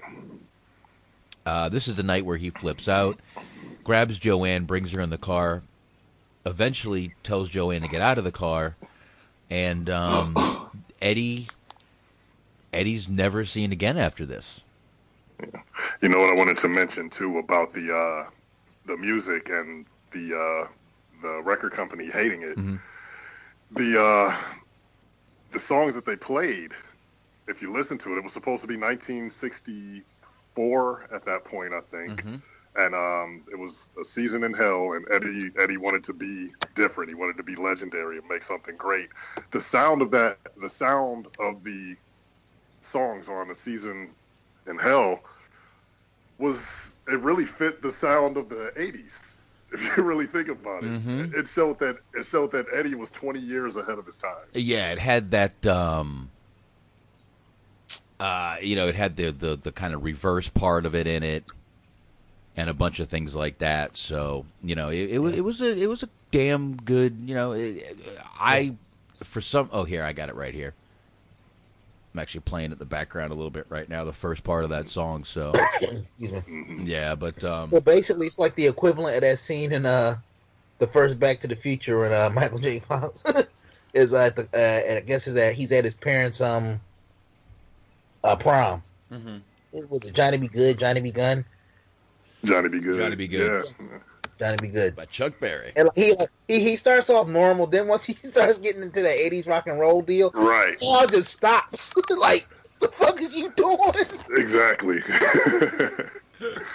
Exactly. Oh, that's a good movie. Put you up into that hard rock stuff. But I mean, yeah, I mean, if you put yourself back in the mind frame of when this movie came out in 1983, the song that they played for the record company, and the guy didn't understand it. He said it's just, you know, a bunch of weirdos making strange noises. Right. It was the contemporary sound of 1983. Absolutely. I thought that was great that they did that. Yeah, it was. It was pretty cool. Yeah. You know, and, you know, we said Eddie drives off. Now, he takes Joanne to a junkyard that he calls his Palace of Depression. Now, basically, it looks like a fucking circus in a junkyard. In my opinion, that's what it looks like. He's got, you know, paths to walk through. This guy basically just made a huge, I don't want to say theme park, but almost theme park-like place out of a junkyard. This is actually a real place in Vineland, New Jersey. A homeless guy built it out of junk, sand, and clay, and actually started charging admission for visitors. Vandals did destroy the place, but the original ticket booth still stands, and they've been trying to rebuild it, I guess, for a while now. for all I know, it could be rebuilt by now, but this is a real place. This isn't something they just built for the movie. And when I said it gets creepy, this is part of the creepy part. This place he's in is very creepy. It's literally a junkyard with, I mean, there's cars everywhere, and he's got, like, you know, columns built out of cars, pathways built out of wiring and hubcaps and old junk. You can turn lights on. He's got like a old, like a palace back there. It's pretty cool, but also a little creepy, especially what, you know, Eddie's basically pouring his heart out to Joanne in this part. You know, on, you know, it's, I guess it's kind of like she took it as almost a suicide note for what he said to her. And, you know, basically they go through this part. Eddie, you know, drives off and gives her a hug. And they find his car the next day. Now she starts telling Frank that she knows where. We said before they never found A Season in Hell, the albums. Joanne knows where it is, and they go back to the Palace of Depression, and they do find the albums, and someone's following them. Of course, because it's a movie. You have to be followed in a movie. And, you know, Joanne's been telling them someone's making phone calls to me. Someone's got Eddie's car. They're coming up with the lights. He even does a single. People who don't know what a landline doesn't know what a single is. I know what a landline is, actually. I remember rotary dial. Yes, a single used to be where you would literally ring once and then hang up, wait a minute, and call back. That used to be kind of a, you know, telltale sign that someone was calling. You would do that with a landline. Nowadays, you know who's calling. So sounds like a code to avoid bill collectors. There you go. Now, so she gets scared. Frank pretends to leave and hangs out because this guy says he's coming over. And he does. And it turns out it's Doc. The whole time, Doc just wanted to get his hands on A Season in Hell. You know, eventually Frank does end up giving it to him. But this is a little creepy because, you know, I mean, Joanne is shaking and she thinks Eddie's alive. And it's kind of a fucked up part. But, you know, I mean, she was ready. She was ready to go. But, you know, just turns out it's Doc. And he wants the albums. He just needs some money, finds a way to make money. They give him the albums. And, you know, the movie cuts to a fat guy with a beard watching TV. And he looks a little familiar. He looks a little familiar. He's got a leather jacket on. And he looks very familiar. So that's the first one. There you go. Now, I'm going to go through a few of the... to kind of keep you guessing. No, go ahead, Anthony. No, I said that was a nice piece of production work, man, showing his face to kind of keep you guessing. It definitely left it open for the second one, which I really think we can go through this one a lot quicker. Yeah. Now, I'm kind of curious what you guys think, because it's a 6-year gap between the original and the sequel. Do you think they intended to make a sequel initially, but once the numbers came and they's like, nah, they scratched it, but then once the numbers picked back up, it was like, we got something here. Maybe, but I'll tell you, man, it might have, but I mean, this movie, actually, we were saying once the soundtrack came out, this movie became popular. That's not what happened. The movie became popular once it hit cable the next year. HBO, to be exact. Right. Once it hit HBO is when it really, really became a big film, and then, you know, people started really catching on, but the soundtrack was definitely the biggest help for the movie. But I don't know, man. I mean, I think they definitely left it open for the second one. Mm-hmm. Yeah, so you think the plan was always to do a sequel? I do. I think so. I think that was the plan. Yeah, and I mean, I'll be honest. I would watch if they did one more right now. I'd watch it. I would love that. But you got to use him, and he's still in good shape. Yeah. Yeah. When I was, I pulled up a picture. He's still in great shape. This guy. So they could. Michael Pere, he's in his 50s. What is he? 57, 58? Yeah, he's got to be around there somewhere. Let's see here. Michael Pere. Born. When was he born? 1958. Yeah. So, he's up there, but who cares, man?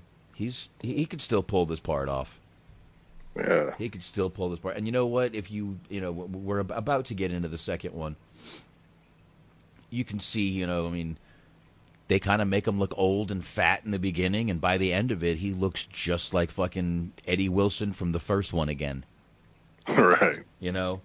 But, a few things and, a few quick little trivias. Obviously, Bobby said this earlier, Wendell Newton never speaks. Doesn't have one line in the movie. I was never quite sure why. Because he wasn't an actor. He could have had one friggin' line. Maybe they tried. I don't know. Maybe they did. I don't know. But all right, I mentioned the Rick Springfield thing.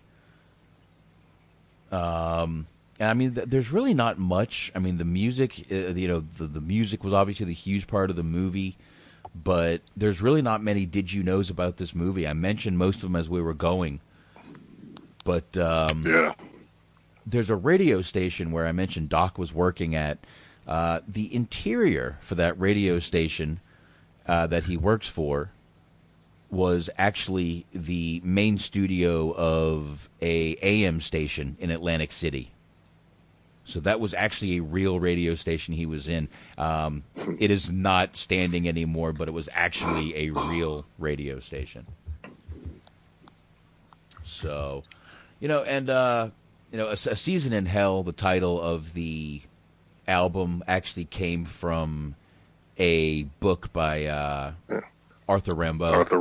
Arthur Rimbaud, exactly, which Frank Ridgway is reading through most of the movie and what Eddie basically starts getting into. So that's, another little tribute to the, poetry he was reading.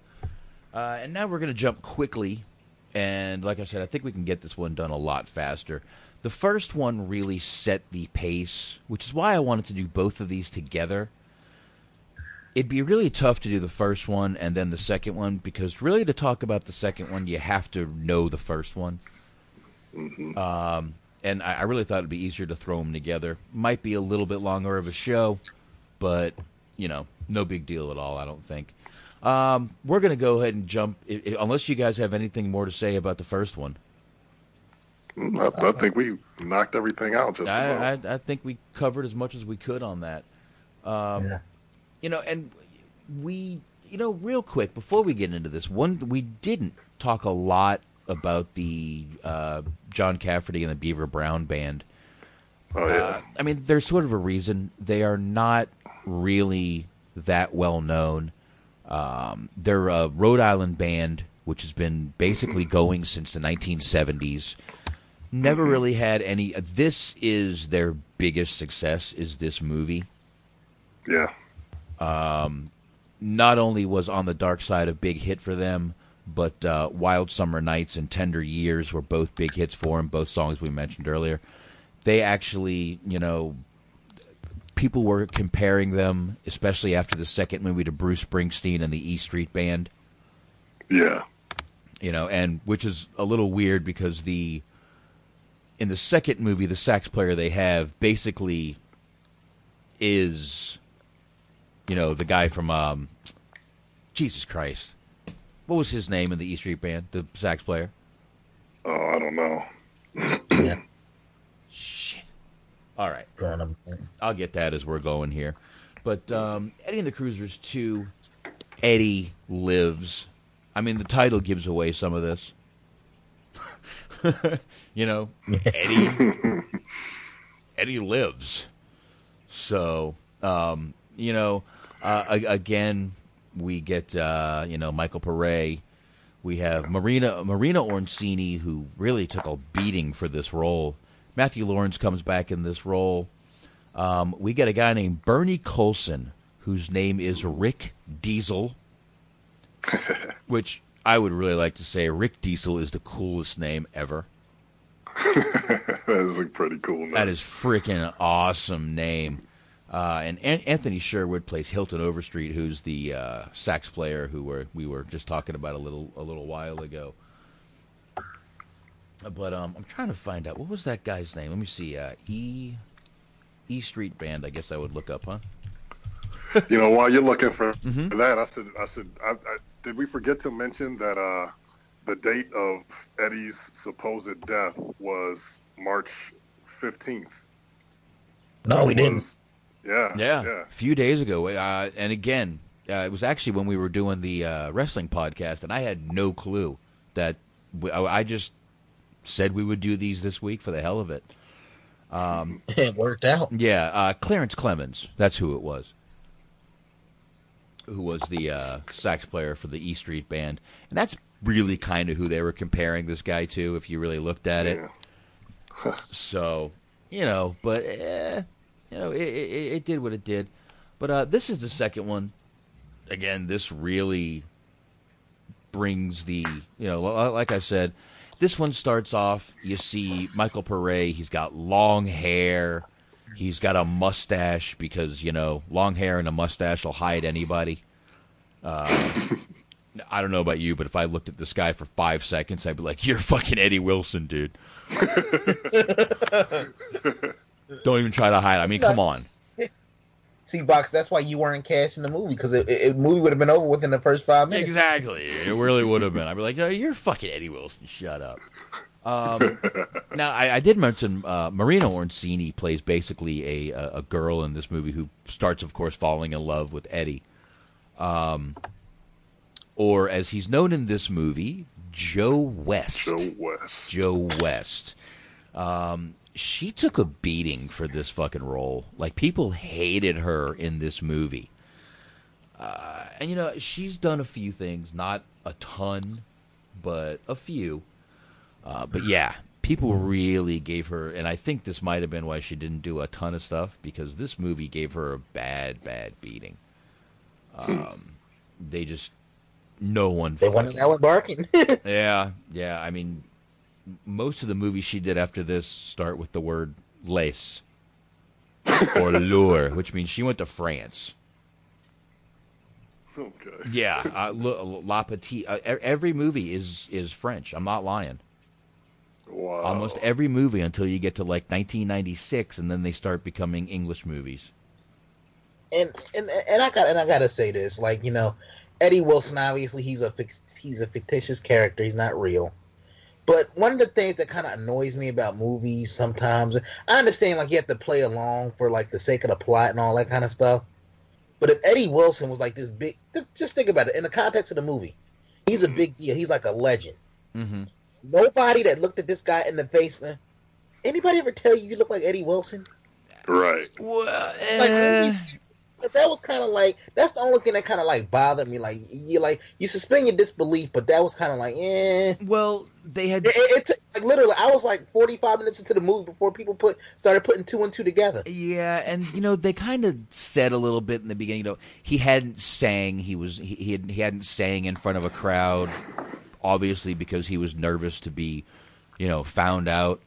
You know, like we said, it kind of starts out, he's kind of walking around, Joe West, and he's in a bar, and, you know, they're showing Eddie and the Cruisers stuff on TV, they're doing an Eddie and the Cruisers, look-alike contest, and this and that, and, you know, basically, it's still getting to him to this day, you know, just looking at the TV, and this and that, and, you know, he's just trying to be a regular guy, a construction worker. He's gone from New Jersey to New York, where I guess New York's a good place to hide. I mean, why not, right? So, you know. They'll never sleep. Yeah, I guess so. So, you know, he's kind of walking back. He's going back and forth. He's even at this stupid Eddie Wilson look-alike contest, and they're doing it on TV. Now, this movie sort of has the same basis. It's not a reporter this time. It's a record producer. Or, I'm sorry, a record company and producer actually, it's Satin Records. Oh, yeah. It's Satin Records, the same record company from the first movie that hated his album.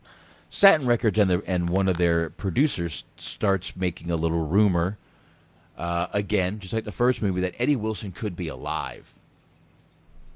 Now, obviously not knowing he really is.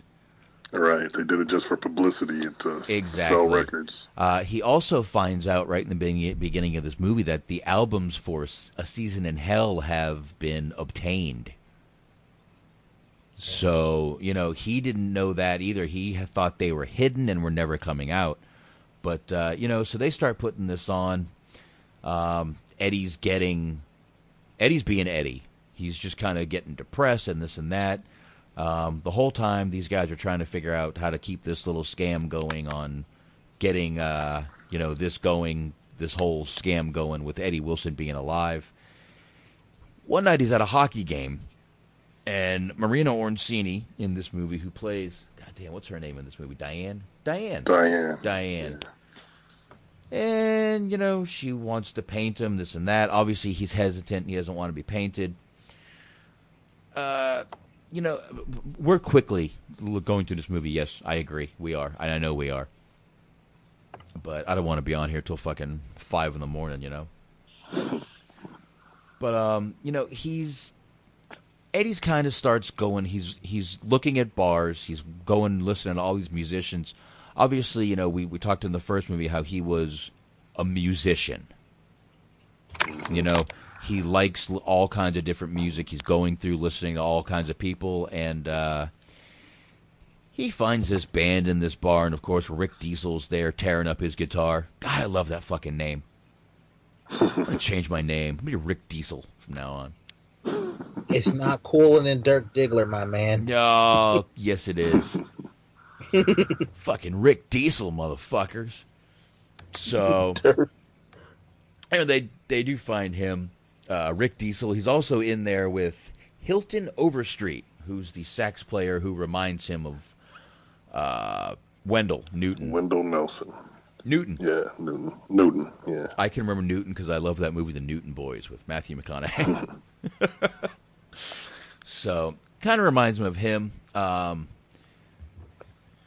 Eddie gets up and plays for the first time in a while here. And immediately you can see Hilton Overstreet look at him, and, they kind of gets this little dreamy look in his eyes. He knows who he is, basically, right there and then. So he had already put it together.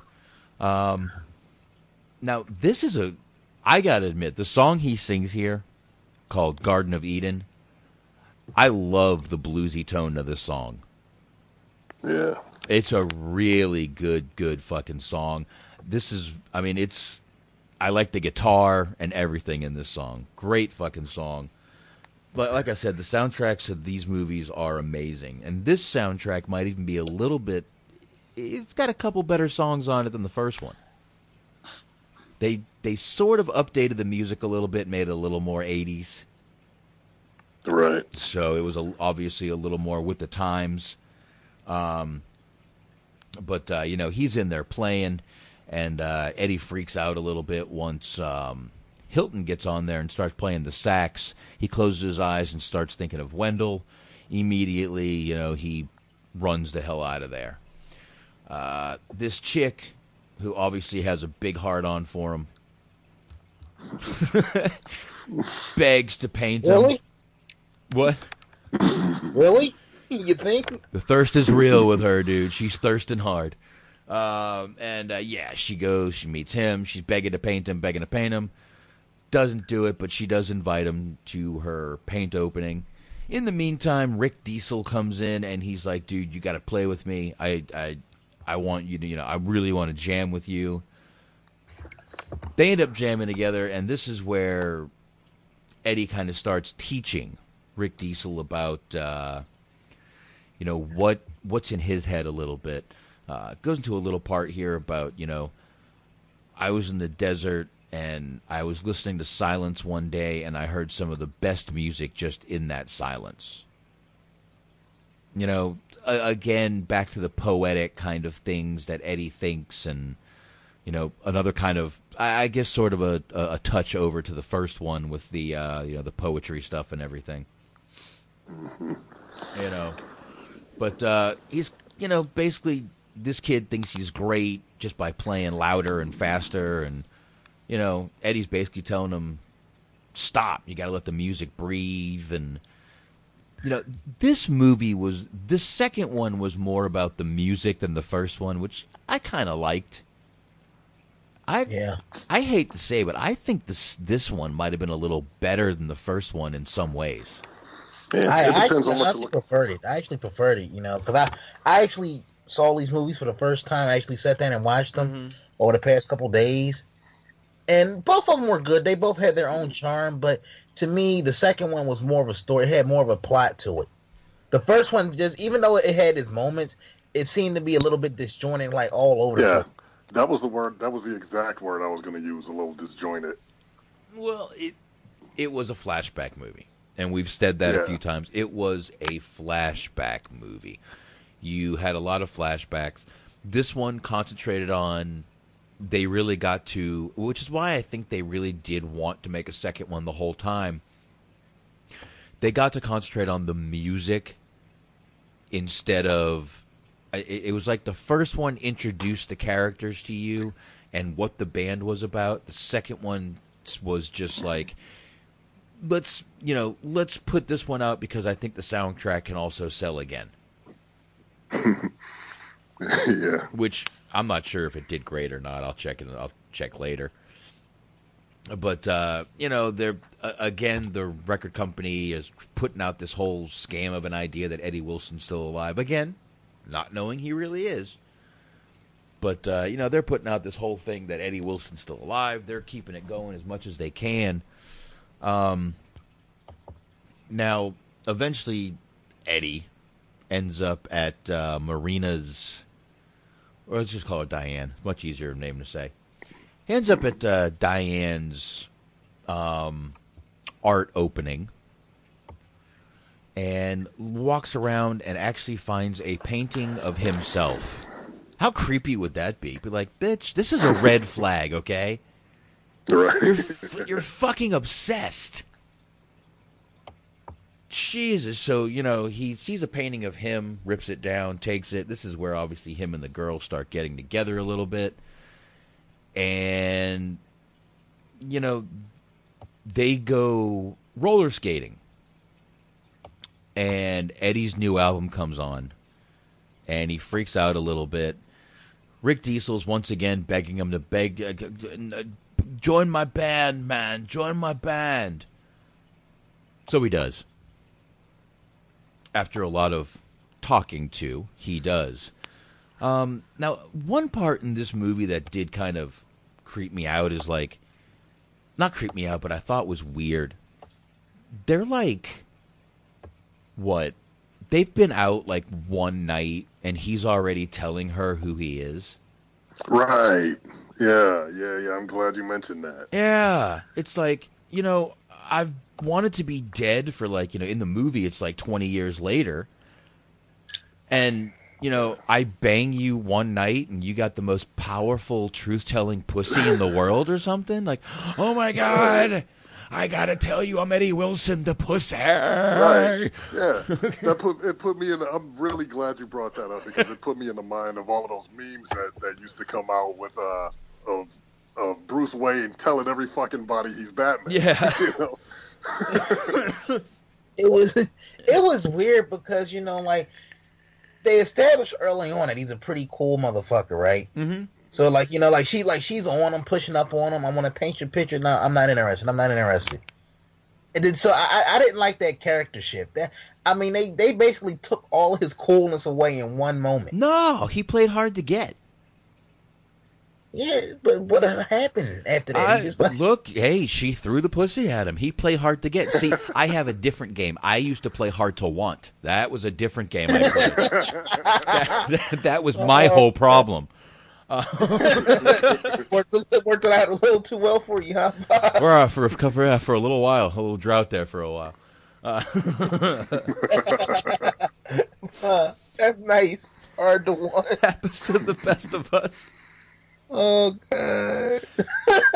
Who was that? Oh wait, I know where that was from. Ford Fairlane, Andrew Dice Clay.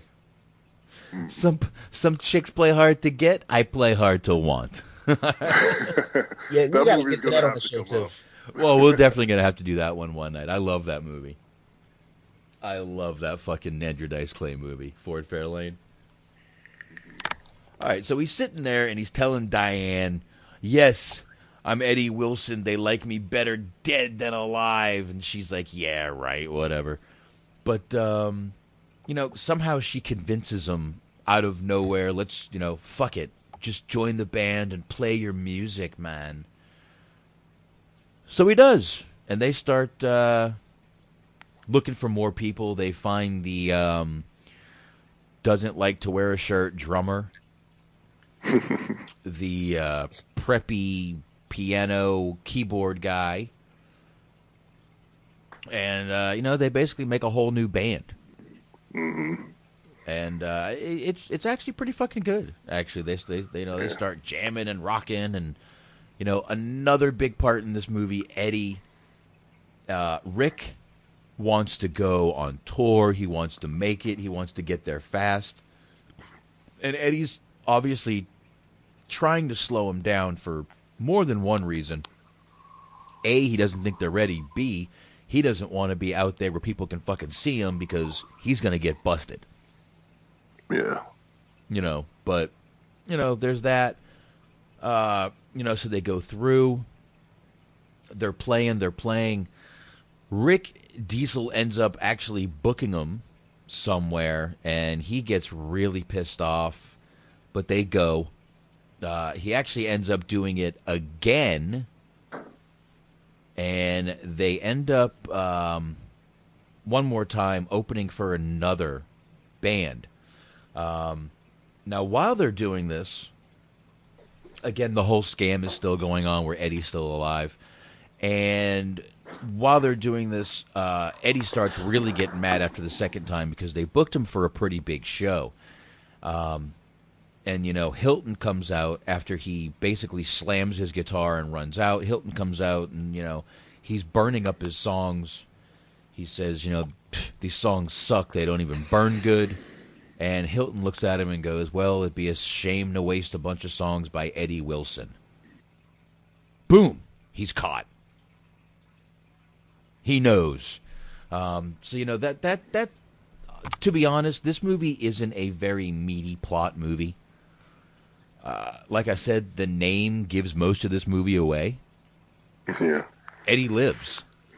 But for most of the movie, he is Joe West. There's one part in this movie where they're at a 50s kind of dance that's being thrown at a college. And, Eddie gets pissed. His girl is dancing. I don't know how suddenly she became a professional dancer.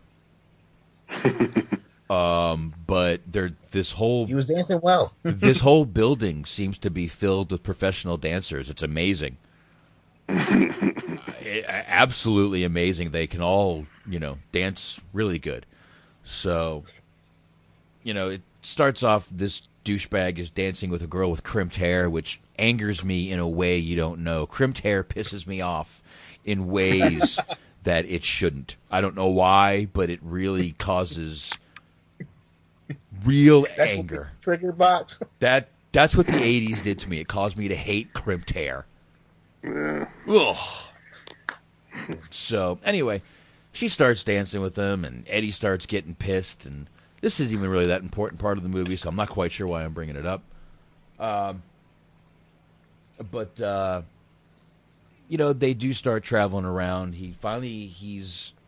This all brings up where they're heading back to Jersey. They start going back to Jersey for the show they're going to do. And suddenly, and I know I flew through this movie. I know I did. But there's a real eerie part where Sal is sitting there on the beach, and Eddie knows he's got a big show to do that night. Sal's sitting there on the beach talking to his son, and out of nowhere, he sees a figure walking towards him. Pair of jeans, leather jacket. It's Eddie. And it's really it's kind of the scene when you're watching the movie that gives you chills a little bit. Mm-hmm. Because you weren't, obviously, maybe Anthony not ever seeing the movie, you're not sure if he's ever going to really be the Eddie Wilson again, but you also don't know who he's going to tell. But when he does come up and see Sal, and Sal sees him walking across the beach, what the fuck? Well, he's like unfucking believable. But obviously Sal freaks out for a minute. But and we said a little bit that obviously for the first movie, this brings up a little bit. We forgot to mention there's a song that keeps playing that he keeps hearing that is a unknown track that actually was the hook to get the record company to actually, do this little scam. It's a song that no one has ever heard before, and it was just thrown into a Season in Hell tapes. And, it turns out that it was just a jam session. But, part of the whole scam, and their scam got busted by Bo Diddley. He's in the movie. Right. Who says, it brings up Wendell Newton and says, hey, Wendell was with us. And, obviously that brought up that Eddie was still alive because Wendell was there. But that kind of brings us to the part where the song they're doing, Sal the whole time in the movie was basically saying, look, Eddie would never do a song without me. He played every song with me. But, Eddie goes and does explain that it was just one night him and Wendell went out and they were with all these legends. He mentions all these legends. And, and like I said, Bo Diddley ends up showing up in the movie. But, that's kind of important because he mentions when he's talking to Sal, I'm sitting there, I'm in awe by these guys jamming, and it's just another night to them. It just didn't even matter. They just didn't care, and that's where he basically felt like he was, kind of separated. This mattered to him. This meant something to him. It wasn't just another jam session. And this brings us to, we're already at the end of this movie. I really did fly through this, didn't I? That's all right. We'll talk about the parts after this. And, basically this brings us to the last part of the movie where Eddie Wilson does finally, after the first song, he does come out and announce that he is still alive. And, he not sure who to mention, call himself Joe West, but he does say, and I'm Eddie Wilson. He does get busted by Satin Records because Rick Diesel actually sent a copy of their tape and did say, my singer sounds a lot like Eddie Wilson. It actually happens to be, it's not the same guy, but, playing the same guy that originally threw him out. Lou Eisen? Yes, Lou Eisen. Eisen. And, basically goes through and he gets caught and they find out it's Eddie. And they're like, oh, we love your stuff now. We really want to do it. And he runs out to his car, and for a minute there, you think he's going to go off another fucking bridge. But he doesn't. He goes out, he plays, he announces who he is, and basically we get another wonderful Eddie chant. And, we get a couple more songs just for the end of the movie. But, honestly, man, if they did another one of these, I'd watch. Yeah, me too. In a heartbeat. Yeah. In a heartbeat. me go through a few of these real quick here. The concert scenes that we just spoke about were actually filmed in Las Vegas Arena, which who knows what it's called now, before a Bon Jovi show. So that set that you see was actually used for a Bon Jovi concert. Wow. All the songs in that movie were by the Beaver Brown Band. Yep. Yeah. Written, played, and performed by. This picture was nominated for the worst picture at the Hastings Bad Cinema Society's 12th annual Stinkers Bad Movie Awards in 1989. So this movie, didn't do well at all. Yeah, the guitar played by Eddie Wilson is a Fender Mustang made by Fender Music Company from 1964 to 1982. So actually was a pretty badass guitar. Yeah. This sequel only came out on VHS. I don't know if by now... okay, you can get it now. It did come out in 2015 on Blu-ray. Yep, on Blu-ray. So you can get this one now. Let's see. As with the original film, critics heavily panned the sequel and the acting of Michael Pare. They were very critical of the producers being more concerned about selling the soundtrack albums. The soundtrack. Yeah. It just another one. Look, neither one. Again, this became sort of a cult movie. Another one. But if you loved the first one, you wanted to see the second one. And it was just the way it was. Mm-hmm. I mean, fans of the first one were probably the only people to actually go see the second one. I know it's kind of weird to say this. I know it's kind of weird to say this with the plot of the second one. But do you think if they kind of flip-flop some storyline elements from the second one and put them in the first one, it would have been more successful? I don't think so. I mean, I think... Go ahead, Bobby. I don't know. I think the movie is, and I think it is what it was going to be. You know what I mean? I think that one good thing that they did with the second one, though, was they filled in a lot of exposition that seemed to be missing from the first one. Like,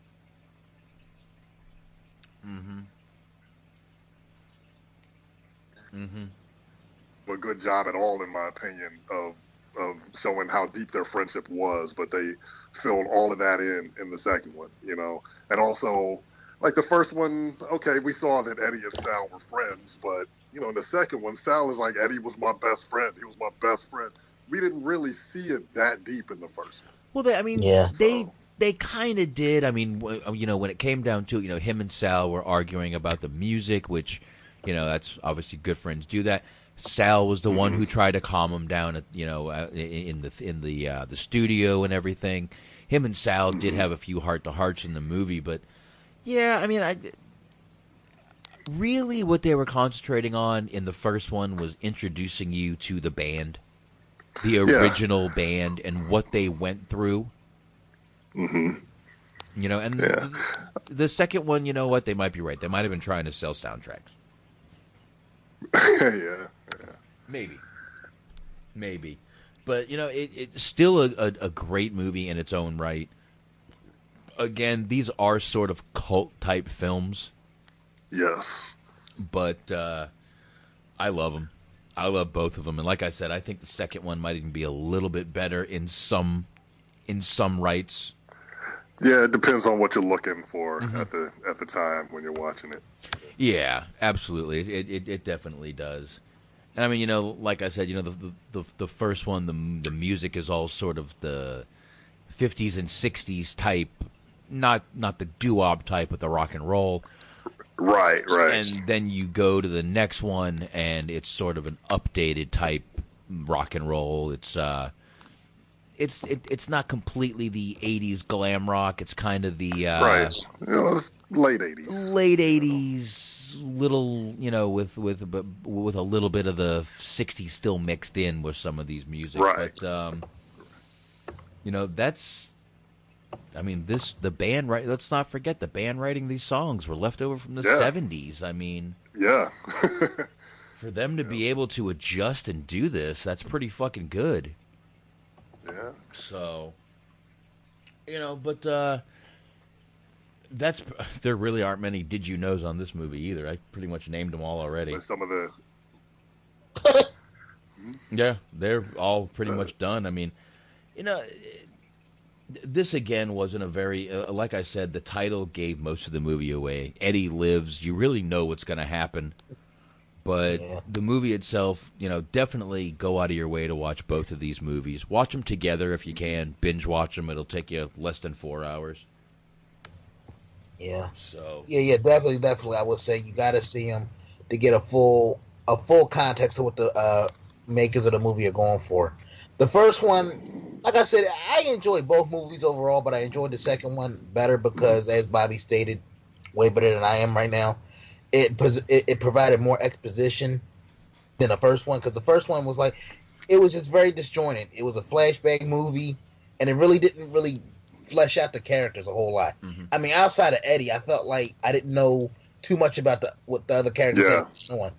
It was an Eddie and Frank movie. Mm-hmm. The first one, it was mostly an Eddie and Frank movie. Yeah, it definitely was, and you could even, you know what? You're right, because it was basically Frank having all the flashbacks, Frank going around to the the band members and picking their brain a little bit. So the first one was pretty much Eddie and Frank. Yeah, and Frank cried a lot in the first one. I noticed he had a lot of moments where he just was always looking like the sad puppy. Well, I mean, he was having flashbacks and everything. I will say, and I was always a little surprised they didn't bring Tom Berenger into the second one, because they didn't even mention him. But because the friendship that basically they were saying that those two were so tight in the first movie. Yeah. I don't know if Tom Berenger wasn't around for this one or what, or maybe he saw it and went, I don't fucking think so.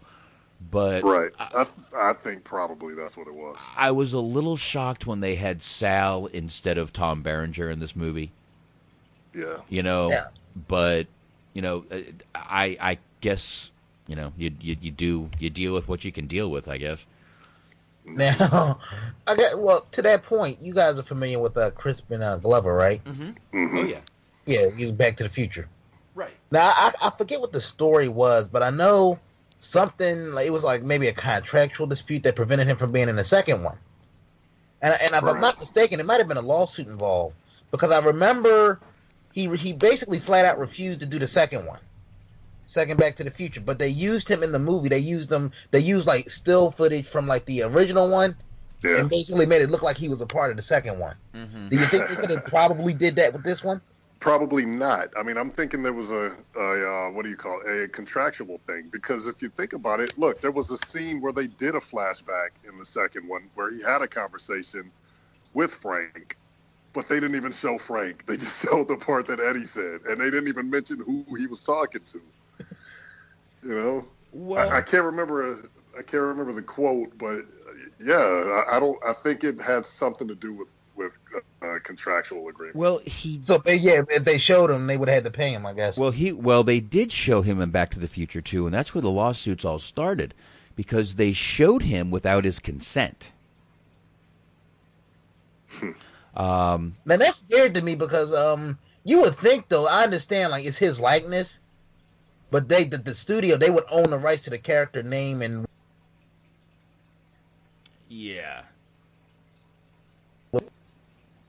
have grounds to sue. Yeah. Basically, let's see. Why no Crispin Glover in Back to the Future 2? I was asking questions that the producers didn't like. Producers/director didn't like. There was a different end. I had questions about it, and it didn't get changed, he recalled. He also said that he was the only person asking questions about the original ending. And then he said... Well, Michael J. Fox, he's a star, so he's like, fuck it, I'm not going nowhere. Yep. And he said there was another thing that he was arguing with Robert Zemeckis about, that the characters that should have a monetary reward, because it was basically... I don't know, a lot of the ethics in the movie, not the ethics, but the outcomes of the movie is what he was questioning. And basically he's saying that that's the reason that he basically left the movie. And they did show him, he did sue them for showing him in a couple of small scenes with no consent. This was all said on open. Yeah, because I think they like, because it's been a while since I've seen Back to the Future. But I remember like the second one, it was a few scenes where they kind of showed his face a little bit, but then like they used like a stunt double whenever you saw him from the back. Yeah. Now this was all said. You can YouTube this. This was on Opie and Anthony when he gave all the good reasoning. So if you do want to check it out, just YouTube it on Opie and Anthony. I would play it, but why? If you guys can't hear it, why bother? So I don't know. What do you think, guys? Any more? Any less? Can't you? We covered Eddie in the Cruises ad nauseum. I think we did. I mean, I know I really flew through the second one, but I kind of had planned on that. Again, it's not a meaty movie. It is a good, watchable movie, but not a lot of meat. Like I said, Eddie lives. Yeah. What else do I have to say? Yeah, and the story was already set up in the first one. Yeah, absolutely. So, yeah. Absolutely, man. I mean, they could have already said, hey, don't forget to check out Eddie and the Cruisers 2 at the end of the fucking credits of the first one. Yeah. Yeah. So, but they didn't. So, all right. I guess on that note, fuck it. Don't forget to check everybody here. All of us, me and Anthony, we'll be back next week. Don't know what we're doing yet, but we'll let you know next week right here, Mixler.com/THT podcast. Check us out on iTunes. Find us on Stitcher, TuneIn Radio. That's all for that right now. We are actually on iTunes. Don't worry about that. Actually, I got the wrestling show back up on there too. Don't worry about that. So, got that back up there, too. But, yeah, don't ever forget to check us out. Bobby, thanks again for joining us. Always appreciate it, man. Yes, Bobby, thank you so much. Always appreciate it. And don't forget, check out me and Shaheen. We are going to be back next Wednesday. We'll be there at 9:30 p.m. Eastern Standard Time, right here, Mixer.com/THT podcast. So there you go, everybody. That's it. That is it for THT Movie Review, and we will see everybody next week. Later. Call me Paige. Peace. Go home and get your fucking shine box. Done.